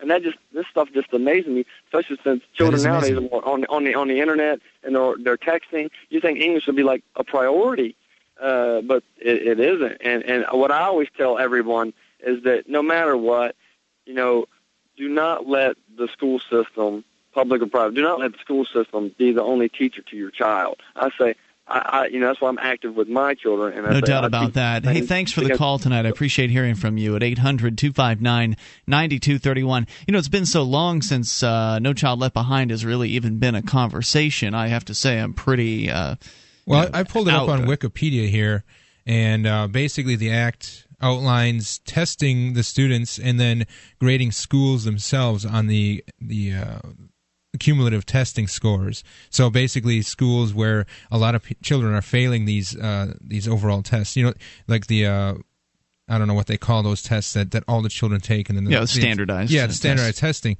It's based on that testings, and then the school is then graded, and certain schools that have failing grades are given ultimatums to either get the test scores up or to fix some problems, that sort of stuff. I don't really see anything in here about... I think he was kind of taking the name of the program and applying it to what happened to his child. Like, she didn't get left behind. The administrators or whatever did whatever it took to, I guess, what if it would have helped her to get left behind? What if she, as a child, and maybe her learning ability was not, on par with where the books were trying to teach her, but maybe if she was left behind 1 year and then started, that she would be... It's a real iffy situation, JJ, because the fact is you're still taking this one size... What if she was running slow in this one-size-fits-all situation? Every kid's going to learn differently, and I know this is going to be the most shocking statement of the night. I swear to God, you can do more for your kid by sitting them down in front of PBS than you can by sending them to a public school. They'll learn more by watching television through these educational programs, I think, than they do by going to school. This getting the one teacher and 35 students, that kind of I think that the kind of psychological damage they get at school is worse than what they would get just staying at home. Yeah, well, it's not just about, he mentioned in different schools within a school district or a city. It's also regional based on, various areas of the country. Like I had a friend in high school, not high school, it was middle school at the time, and he was doing really poorly and basically all of his classes. He clearly wasn't capable of learning in the way that the other people were in the classroom. And then he moved to Florida. His mother, single mom, moved to Florida for a job opportunity or something like that. And next thing I hear, about a year later, he's like acing all of his classes. The school system down there was so much easier and so much easier to learn, and the grading was just... It was night and day. So he went from basically failing out of the middle school classes in Wisconsin to straight A student in Florida. It's one of the complaints leveled at the Florida school system. Largely, the voters in Florida are 65 plus. They don't really care about educating kids at that point.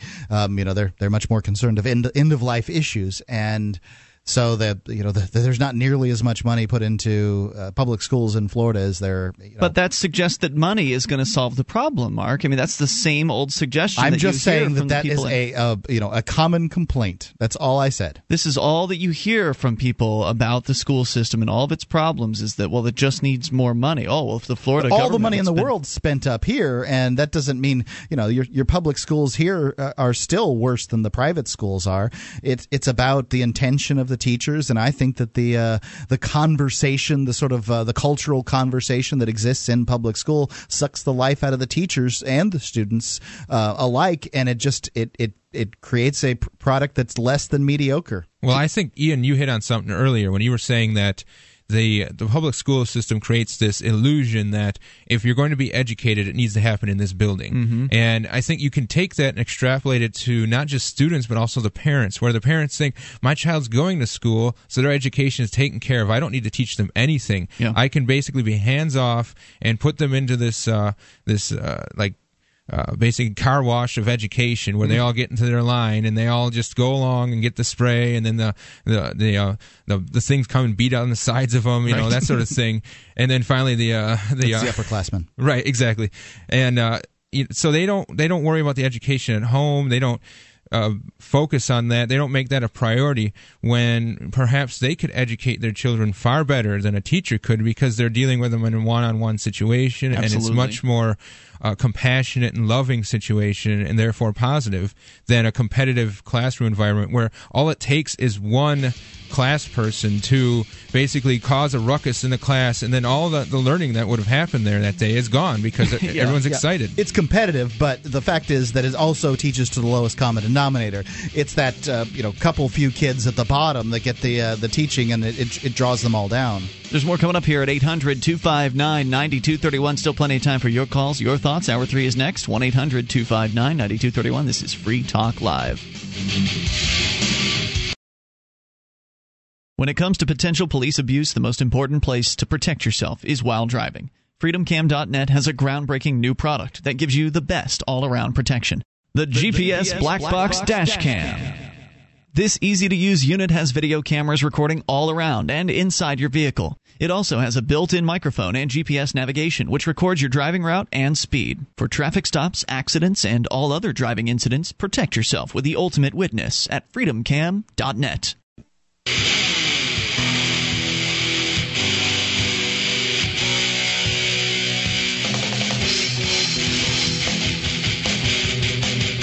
This is Free Talk Live. We're launching into the third hour of the program. You, as always, can take control of the airwaves. Bring up whatever you'd like. 800-259-9231. That's the SACL CAI toll-free line. And joining you tonight, it's Ian, JJ, and Mark. 1-800-259-9231. You can join us on our website, freetalklive.com. Enjoy the features. Main feature allows you to control the content. You find something online you think is pretty interesting, you want to share it with our listeners, just enter it as show prep on our site, and then others will be able to vote up or down whether they like or dislike your suggestion. You get to vote on things as well, and the most voted up make it to the front page and the top of the site. So go and get interactive over at freetalklive.com. Of course, it's totally free. We're going to continue taking your calls about anything, and then if we get a chance, we'll continue on our lengthy education discussion that we've been having this week. We'll get back to the education topic, but John is on the line in Delaware. John, you're on Free Talk Live. Yeah, hey guys, thanks for having me on. Yes, sir. What's on your mind tonight? Well, I'll start because I heard your conversation on the No Child Left Behind, and I'll give you a quick thing on mine and then go to what I want to talk. And I think that was just a political line. It's a ploy. I don't really think it worked. The teachers concentrated more on the test than anything else, than what the students were learning. Local history, something as simple as cursive writing was taken out because they were too busy concentrating on this test. You know, I wonder about this cursive writing thing. I was just having a conversation with a friend yesterday about it, and does anybody use that stuff in real life? I don't think I can actually write cursive anymore. I haven't written it since I was in school, so... My youngest daughter is now learning it because they don't have to go through as much of that standardized test, and I think it's great. I'm not against kids learning things. I think they should learn haikus too, but I haven't composed one since school. Yeah. Right. Well, they brought back some more of those arts type of things. Phys ed, I think, is an important thing that needs to be brought back into school. I'd agree with that. The old Presidential Fitness Award that we used to try to get so hard. Well, let's call it something nicer. Yeah. Let's call it the Peace and Freedom Physical Fitness Award. Yeah. I think that what you're really right about is that the No Child Left Behind was a political plan. I mean, it was something to allow the politicians to beat their chest, to get behind a podium and talk about how they care about education. Look what we've done for the children, when, of course, all they're really doing is sort of rearranging the deck chairs on the Titanic. I mean, for somebody to get so upset or so elated about No Child Left Behind really just shows somebody who's completely locked in the system of this kind of false choice of being able to wrestle between the right and the left, and those who support the this versus that. And of course, the real issue is the existence of the government schools themselves, not how to retool them or not which class to add, not to focus on physical education versus cursive versus sex ed, but to get them the hell out of education in the first place. That's the real issue here. So then all manner of educational models can bloom. I, for one, don't care about physical education. If you want to do sports, as far as I'm concerned, that's not an educational thing at all. And there's plenty of time for sports outside of learning. Well, not necessarily sports now. We're talking more of a health.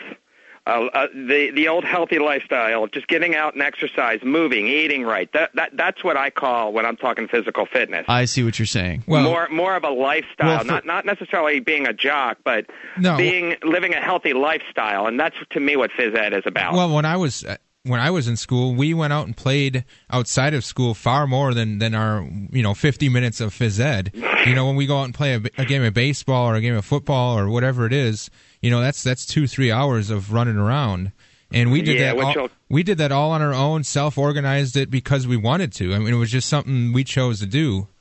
Doesn't happen as much anymore, I'm afraid. Anything else you want to share tonight? Well, no, that'll now take us into the next topic, and I'll lead it in using a more current political ploy, the get out and move, which I find to be a joke after what happened in front of my house about 2 weeks ago on March 25th. when DelDOT, which is the Delaware Department of Transportation, aided by 5, and they had 6 of these huge monster trucks, front-end loader, a flatbed truck, and 20, 30 personnel to go with it, along with 5 armed Delaware State Police officers illegally pulled the basketball pole from in front of my house. I've read about this story. We talked about it on the air. We talked about it, too. Yeah, that's how I found you guys, was through really? your story on the air. It came up in a search. Oh, interesting. And that's how I found your programming, was from you commenting on our situation. So my the wife video is the of the lady, the video of your wife being up on top of the pole, that was you in your house. That is me and my wife that you are seeing in the video, yeah. Wow, it's such a small world. I love the internet, by the way. I mean, it's just such an amazing thing that, we just put this show out there. I think I titled it, Delaware basketball hoop crackdown or something in that part, and somehow you were able to find it, because we certainly didn't know what your names were, and so you didn't find it by searching for your name. No, I actually found it just typing in a search with, Delaware, DelDOT, government, police. And yours is one of the... Well, you said they did it illegally. 90,000 that show up on this. I mean, this thing went viral. It went worldwide. Well, John, you said they did it illegally, but whatever they do is legal. See, it's their system, and they're in charge. Well, yeah, but, they're breaking their own rules. So sure they do. Sure, but... Once they break their own rules, then they're their rules. But then afterwards, they'll always... what we've seen them do is, even if they break their own rules afterwards, they'll just change the rules and retroactively exonerate themselves from it. Well, here's the problem. They created a rule in 2005. This is an ordinance. It's not even a law that was added into the budget bill in the middle of the night. This ordinance regarding the free and clear zone, which basically kind of gives the government the rights to, 7 to 10 feet or more of the front of your property, which I don't agree with. Mm-hmm. And they don't own that. I do. I maintain it. I pay the taxes on it. I pay for snow removal, maintenance of sidewalks, and everything else. They have a right to come on and do what they have to and then get off my property. They don't own the property. That's what you think. Yeah, well, okay. So in 2005, they had this ordinance in the middle of the night, and it was never brought before the House of Representatives or the Senate. It wasn't brought before the legislate. The language in the bill did not include grandfather clauses as required under constitutional law. Therefore, it is an unconstitutional ordinance that they have passed. Mm-hmm. Yeah, by the time the ordinance itself...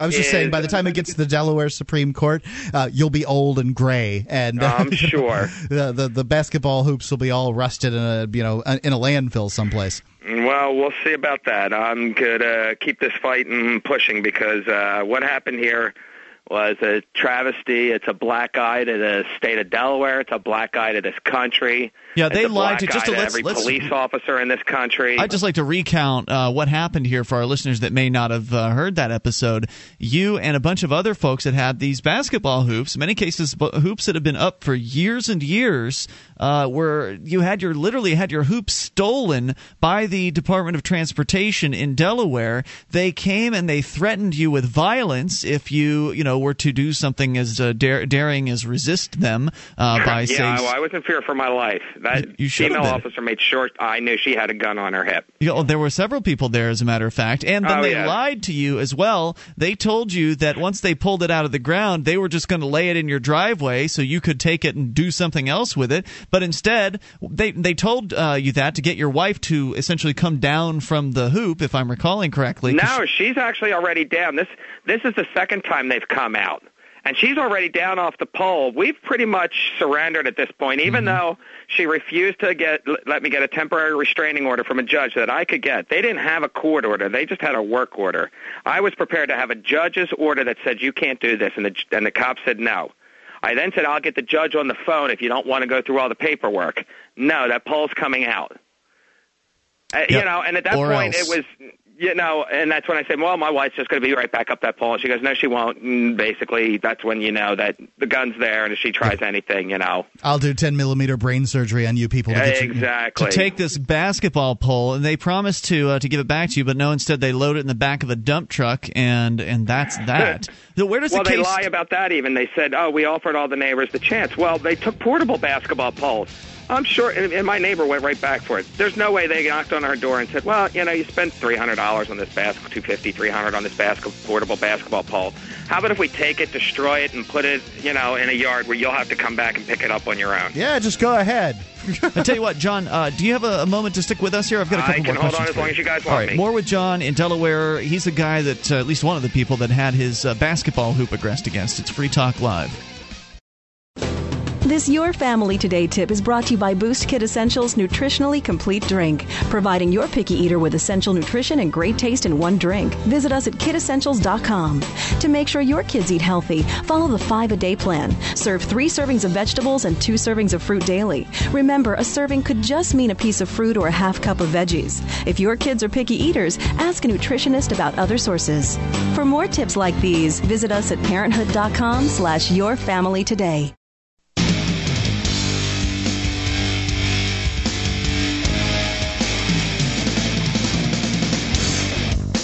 This is Free Talk Live, and you can take control of the airwaves. Dial in toll-free. Bring up whatever you want at 800-259-9231. Join us online at freetalklive.com. We've got a webcam. You can watch, listen, and interact. Our chat room is built into the same page as the cam, so go to cam.freetalklive.com to do that. That's, by the way, free. cam.freetalklive.com, and it's free thanks to Memory Dealers. Memory Dealers is your trusted source for all your networking and telecom accessory needs. They offer the world's largest selection of discounted optical transceivers. They're 100% compatible with all major networking equipment manufacturers at up to 99% off of list price. They even have customized solutions for your transceiver requirements, including private labeling. In some cases, they can do that private labeling overnight. In stock, ready to ship via overnight delivery. It's memorydealers.com. All right, we continue here. We've got John in Delaware, who is the guy that we were talking about a little while back. One of the many people, I guess, not the only one, but the guy who's become most renowned due to the video going viral on the internet of him and his wife attempting to defend their basketball hoop. Now, we've talked a lot about the levels of absurdity that government regulations have reached, or the depths of those levels. It's just, there's so much. You've got 70-year-old grandmothers getting arrested and tackled because their grass is too brown or too high.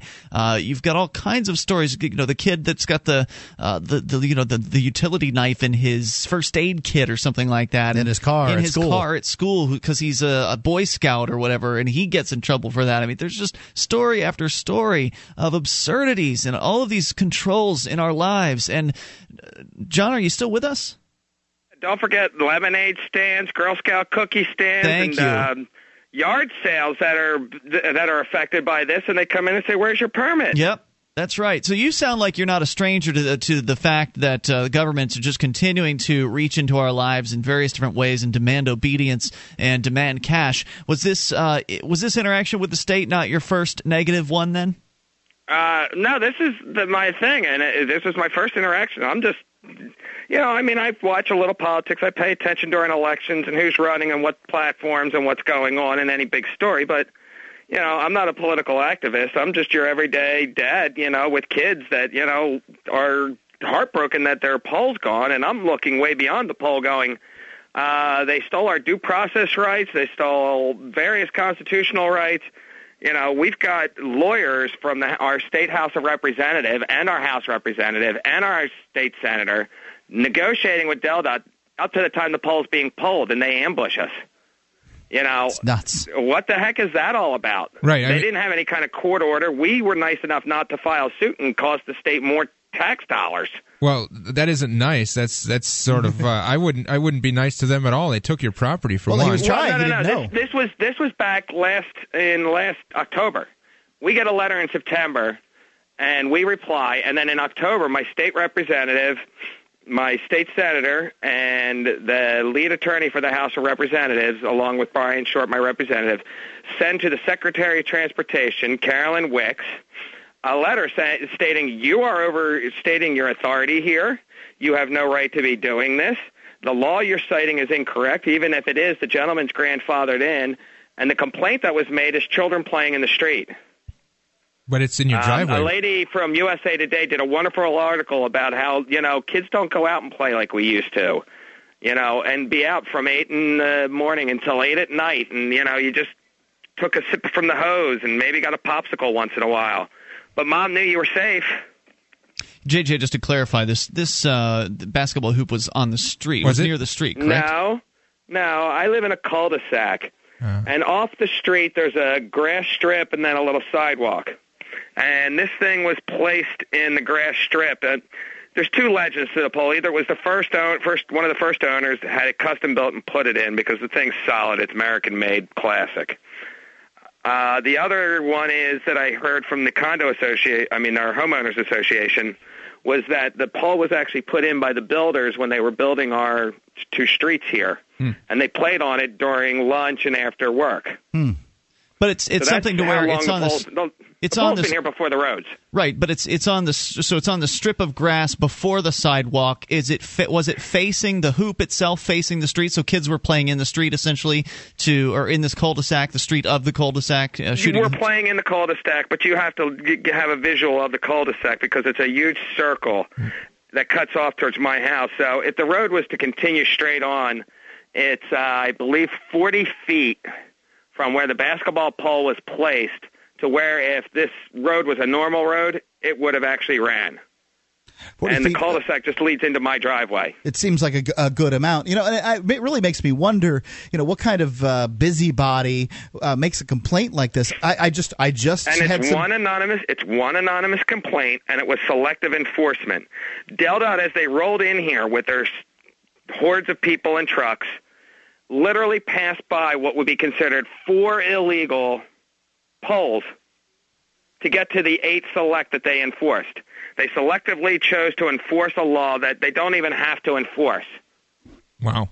Do you know if you did something to upset some bureaucrat or some friend of a bureaucrat to get this sort of treatment? We don't know. We're gathering it's whoever made the complaint must have had some pull. Because there's no other way you can get like I said, the first time my wife is out there, it's all the DelDOT workers and only one what they call a rate cop. DelDOT hires an off-duty Delaware State police officer to escort him in. Right. When he couldn't get my wife down, as soon as the news showed up, everybody scrambles. Mm-hmm. And a couple hours later, about an hour or two later, they come back, everybody, all the trucks, all the men, with the exception of one truck, the one that had all the other hoops in it, didn't come back. But they bring this female Lieutenant Jennifer Griffin with her. That's the lady in the FBI hoodie. This was the plainclothes woman, right? Yeah, who just came up and said, I'm Lieutenant Jennifer Griffin, and I'm in charge here. I had to call the FBI, the county police, and then I finally found out that it was a Delaware State trooper to find out who the officer really was, because she did not identify herself, didn't show me a badge, showed me nothing, just said, I'm in charge, this pole's coming down. Yeah, and her attitude was just so rude and so obnoxious. It goes against the whole police code of protect and serve, and she never stepped back. They got you with that one too, huh? Right, they're not here to protect and serve you. They're here to protect and serve the state. There are police out there, and I have every bit of respect for police, and specifically the Delaware State Police and the county police here. I have friends who work on the forces, and I have the utmost respect for them and pray for them and their families. Hey, dude, they would have followed those orders too. I pray for them and their families too, but if the DOT 5 officers that showed up that day, they should all be dishonorably discharged. They all would have done it. Even your friends, man. How come your friends don't go and arrest this lady? I mean, if she broke the law, why didn't your friends come back you up? I have contacted Internal Affairs, and there's a quote-unquote investigation going on. I hope it goes well for you. I'm just of the opinion that the cops are there to protect and serve the cops. There's lots of stories here in Delaware. They have a nice one of a female cop who's being harassed by the police, hurting themselves. She's got a huge lawsuit against them right now for what they did. As far as what their investigation can only tell you how nice they were to my wife. As far as what their investigation is going to reveal, 99 times out of 100, that when the police investigate themselves, they always find that they did everything just fine and by the book, and everything is okay. Because, again, if they were here to protect and serve us, then they would act like it. But actually, they're here to protect and serve their masters at the Delaware State Legislature. And I thank you, John, for the call. Yeah, keep us updated. I'm interested in this. Definitely let us know down the line what happens. Just an awful situation. Wow. Brave guy. Not an uncommon situation either. It's becoming more and more common for these piddly little laws to be enforced on people. And surprise, surprise, it's Free Talk Live. MemoryDealers.com offers the world's largest selection of discounted optical transceivers, including SFPs, GBICs, XFPs, Xempax, and X2s, that are 100% compatible with all major networking equipment manufacturers, including Cisco, 3Com, Foundry, Alcatel, and HP, at up to 99% off list price. Memory Dealers can also offer customized solutions for your transceiver requirements, including private labeling. Memory Dealers is your trusted source for all your networking and telecom accessory needs, in stock and ready to ship via overnight delivery. MemoryDealers.com.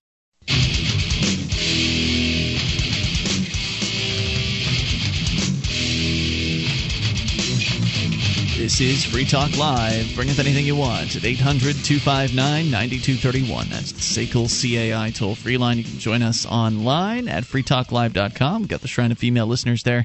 The dozens of ladies who've taken the time to send in their validated photo to show that they are listeners of this program. You can go and see for yourself. And if you're a lady listener, get details on how to become part of the Shrine at shrine.freetalklive.com. Our number here tonight, 800-259-9231. Also, this program brought to you by SACL CAI. Yeah, SACL CAI has been a sponsor of Free Talk Live for a very long time. The principal over there, Jason Osborne, guy who really supports the ideas of liberty, puts his money where his mouth is. If you have a company that needs to try something new in the area of collections or accounts receivable, try SACL CAI. You can see their banner at freetalklive.com. It's the top one on the right-hand side of the page, SACL CAI. Let's talk to Abel, listening in New Hampshire. Abel, you're on Free Talk Live. Abel. Hi, guys. Hey, what's on your mind tonight? Great to talk to you. Thank you for your work. I did see the video of John and his wife trying to protect their basketball hoop, and I keep thinking that there's another question that we need to be asking these enforcers. For instance, when the woman said to John, the so-called law enforcement person, that his wife was not going to go back up there or whatever, I think we need to ask these people, are you going to hurt her? Mm-hmm. If she does it, are you going to shoot her? Yeah, just make the violence real. Yeah. Make the violence. Put it right out there for them. Yeah, I recently had a discussion with a friend whose husband was, well, ex-husband actually, was getting arrested in her front yard, and she went out to confront this police officer who was like, throwing him on the ground and sitting on top of him and cuffing him. This is a peaceful person. This is not, and a smaller person too. His name is Johnny. He was not some kind of a wild and crazy, PCP addict or something like that. These cops, they jump into this crap, and this friend of mine went up to the police officer. The guy draws his gun. The police officer draws his gun and points it at her head. Jeez. I mean, and they wear the title of peace officer, right? At that point in time, if her son was in the house with an AK-47, I would have felt that he would have been justified to take that guy out. You point a gun at somebody, then the whole family would have been dead. At somebody, that is in fact a threat of death. I wouldn't disagree with you, but that point that everybody's dead. Well, I think you need to realize that if the police are there on your property, they come with the threat of death. That's what they bring to the table, and these police are just itching to bring out that force and use it because that's what they're trained, and that's why they go to the gym and gotta talk up, in the locker room after your shift's done, and oh yeah, I really nailed that guy hard. I had my knee on his head, and I felt all my weight. Yeah, I was really hurting him good. And everybody's like, yeah, great job, man. That mentality. You know what? It's somebody told me this a long time ago, and I didn't really grasp it at the time.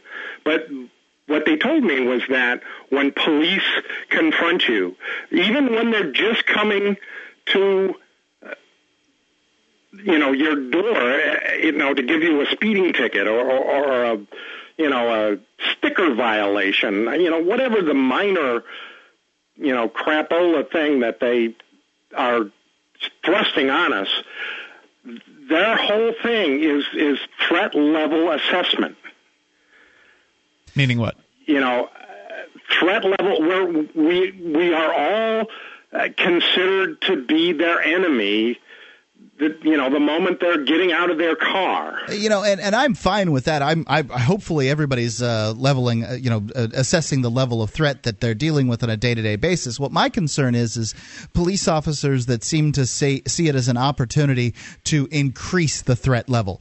Ones that will escalate a situation if given the opportunity, so that they can use some more force, like pulling a gun out on somebody. So they can throw somebody to the ground, so they can pull a gun on somebody. I mean, that's a fun thing to talk about in the bar the next later on that evening. Is hey, I pulled a gun out, put it up to that lady's head. She did just what I said. Thanks, Abel, for the call tonight. I appreciate hearing from you at 800-259-9231. That number brought to you by SACL CAI, 800-259-9231. I dealt with a situation with a police officer in an airport where I was disputing whether or not the TSA was going to do one of those full invasive pat-downs on me. And the guy, this isn't a TSA agent. This is a law enforcement officer from the city of Londonderry, New Hampshire, says, "You got a problem?" Like that's what he says in order to ascertain the situation. He really knew what was going on. Did he give you a nice push to the chest too? He did everything but body check me. Yeah. I mean, it was ridiculous. I'm just a guy who's saying, "Hey, ho, ho, what are you doing here?" I'm asking some questions. He says, "You got a problem?" I mean, come on. I mean, how pathetic. Yeah. And they get upset when you say, "Hey, you're just the schoolyard bully who got a badge." That's the thing that the schoolyard bully would say. I like Abel's suggestion in any situation. Ask what'll happen if you don't do what the officer says. What are you going to do to me if I don't? Are you going to hurt me? Are you going to put me in a cage? Yeah. I asked that question when I was in court recently when they attempted to prevent me from coming in with any electronic device into the trial of Bob Constantine on Monday because their precious undercover agents were going to be testifying, and they didn't want any chance that anybody would be taking their photograph or video footage of them. And it was during that when I asked something I remember saying something to the effect of, so what are you going to do to me if I step over there? Because they didn't want me to come into, past this arbitrary line that they had drawn. And I think it's a very important thing to get it right out. These people are threatening you with violence. Let it be said. Well, I think this speaks to a larger issue, though. The fact that the state, even the local government, would come onto his property. Well, I think the DOT is more of a state-run instead of a municipality. But anyway, coming onto his property and taking something of his, I think that is a hugely erroneous precedent to set. I think having the idea that the state can just come and take something for whatever reason they make up, whatever ordinance or garbage is going down a path to ruination. Well, I think it was actually on the setback or whatever, the easement to his property. So they would call that their property. Well, sure, that's where you baby steps, Mark. Sure, they go there, and then what next? Take his internet router if they don't like what he's posting about videos, or take his computers, or next thing you know, just take him. I mean, what point do you stop?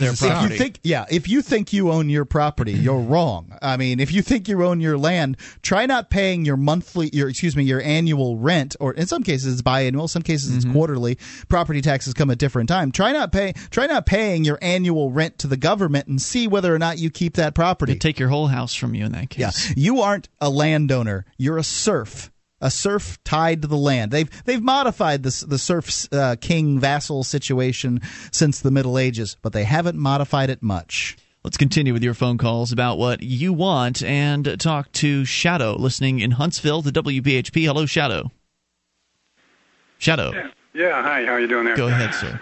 Yeah, when you started off about the No Child Left Behind thing, one thing I hated about it was it just wasn't real. They weren't playing with reality there, because some kids will have learning disabilities for one reason or other, like maybe a bad home life, or they get hurt as a kid. Like me, for instance, when I was a kid, I had a real bad head injury, and I got fractured skull, severe concussion, was up in the hospital for weeks. Okay, well, after that, I found that, sure, I could learn, but I had to work a lot harder than everybody else did. And even when I played baseball, which I enjoyed pretty good, sometimes, like, we'd have X amount of people on the bases. Well, believe it or not, I'd have to turn around and have a time out and ask a coach, where do I throw the ball if it comes to me? Wow, that's rough. Hey, thanks for the call tonight, Shadow. 800-259-9231. We'll try to sneak your call in here in the remaining moments of Free Talk Live, which are coming up. 1-800-259-9231. You can take control of the airwaves. This is Free Talk Live.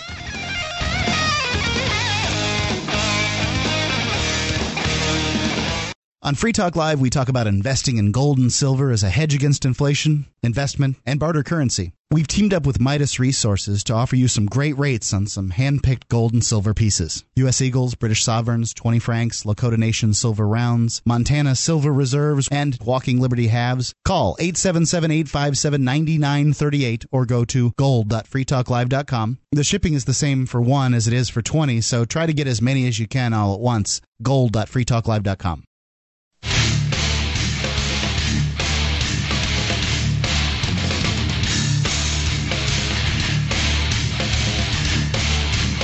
This is Free Talk Live. Dial in toll-free and bring up anything you want, even in the remaining moments here at 800-259-9231. The SACL CAI toll-free line, 1-800-259-9231. Joining you this evening, it's Ian, JJ, and Mark. And we invite you to our website at freetalklive.com. You can become an amplifier for as little as $3 a month. AMP stands for Advertise, Market, and Promote. The idea is we'll take that $3 in, reinvest it into the show, and get on more radio stations around the country, bring more internet listeners on board as well. So go to amp.freetalklive.com to learn more, to get signed up with any major credit card through PayPal or Visa or MasterCard right on our site.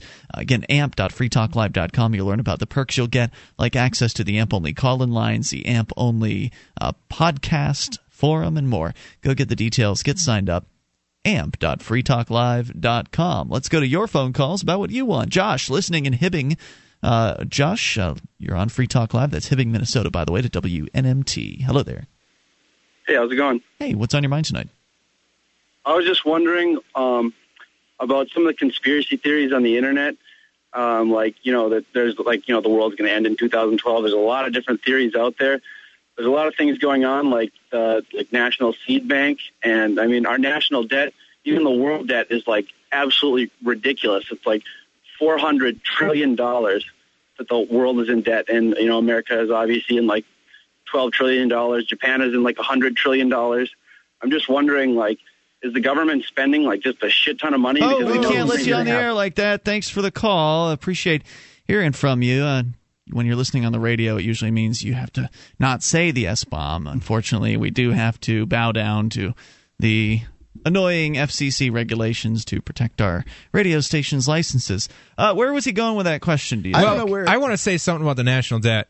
It's a fiction, okay? Fiat money is a fiction. The national debt is a fiction. It's just a number they throw out there. No one is ever going to pay that back. You don't owe it. No, it's illusion. It's meant to keep you thinking that we're in some position of weakness and that things are going. Yeah, things are bad. It's not that number you see ticking along. It's those people making that number tick along with their inane policies and their rampant spending and killing across all the globe. Well, the fact is that for every dollar in existence, there is a dollar in debt created. The Treasury writes something up, these T-bill things. The Federal Reserve issues money is based on these, these Treasury notes, whatever they happen to be, whichever form of Treasury, note they create.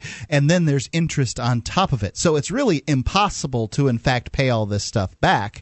But you don't owe it. It's not yours. My son, who's 3 years old, is not responsible for paying the debt that my generation and the generation prior to mine and the generation prior to that has created. He's not responsible for that. It's just people telling you that they own you. And if you think about it, that's what income tax is too. Income tax is a tax on the fruits of your labor. You work so that you make money. You make money so that you can live. The government takes a portion of that money. If the government can take a portion of your labor, then they must own a portion of you. If they own a portion of you, you are their slave. The fact is, when you had chattel slavery in the Deep South, and slavery all throughout the ages, because it wasn't just black people being owned by white people in the 17th and 18th centuries of the United States, and into the 19th century of the United States, it was all kinds of different forms of slavery. You had to feed the slave, you had to clothe the slave, you had to do a certain level of medical care for the slave, so that cut into the amount that the slave would make for you. So what, 90% of their work you got to keep? And let's not forget, slaves don't work as hard as free men. So if you could create a system where free men will work, quote unquote, free men will work harder for you, and you can take a smaller portion of the fruits of their labor. And some people estimate that we pay between state, federal, local, gas tax, cell phone tax, all the other taxes. Don't forget the corporate taxes that are passed on to us through the prices of all the goods that we buy. That we pay 50 to 60% of what of our fruits of our labor in taxes. Really, how much different is that from the chattel slave of the 19th century? Well, the idea of conspiracy theory, I mean, what you say is valuable and it's cool and all that, but I want to touch upon conspiracy theories for a second here. Don't waste your time with these conspiracy theories, okay? Yeah, I'll second you that. are completely wasting time and energy by sitting here delving into these great mysteries of the federal and world conspiracies. Look at your local situation. Look at what you can actually do with your two hands and your mind and your eyes and your ears, what you can actually accomplish and do something. Actually take that ability that you possess and spend it on something that will be productive. Doing research about all these conspiracies and all this garbage out there is just distracting you. It's making you expend some of your resources idly, and it's meant to discourage you and to create fear within you and doubt. And then once they've got fear and doubt within you, the productive and positive part of you will be diminished and be corrupted by this doubt. So I think that's one of the most damaging things about the conspiracy world is the fear that it places in people. And some have suggested, that the ultimate conspiracy is that the government people actually proffer the conspiracy theories for the simple purpose of bringing people down. I mean, of getting people to believe that it's hopeless, that the world is run by, this cabal of secret evil men that have total control over everything, and that, look at all these police state things that are happening, and it's hopeless. What can you do? You're just one man. You're just a little person. You're not the government. You don't have all these guns. You don't have all the cameras and the robots and all of that. So why not just retire to your mom's basement, do some more research, watch some DVDs, and depress yourself even further. That's right. Don't let the fear capitalize on your ability to actually accomplish something. Because that's really the part of being a human being, is not living in fear. We all have things in our life that cause us trouble and pain and agony and tragedy and all that stuff. It's the ability to rise above that and to keep a positive and even optimistic mindset about what you can accomplish and about what you are. That's what it all comes down to, is how you feel about yourself. If you feel like you are a positive, can-do individual, you will achieve positive, can-do change. But if you have this mindset of fear and doubt, then what you do will be corrupted by that same mindset of fear and doubt. You will only engage partially into your activities. You only put so much of your energy into this because of that fear and doubt is taking away from your total being. So don't waste your time with conspiracy theories. Don't waste your time with any of this crap or the federal government overall. Just ignore that. Do what you can locally. Do what you can in your community, with your family, with your friends.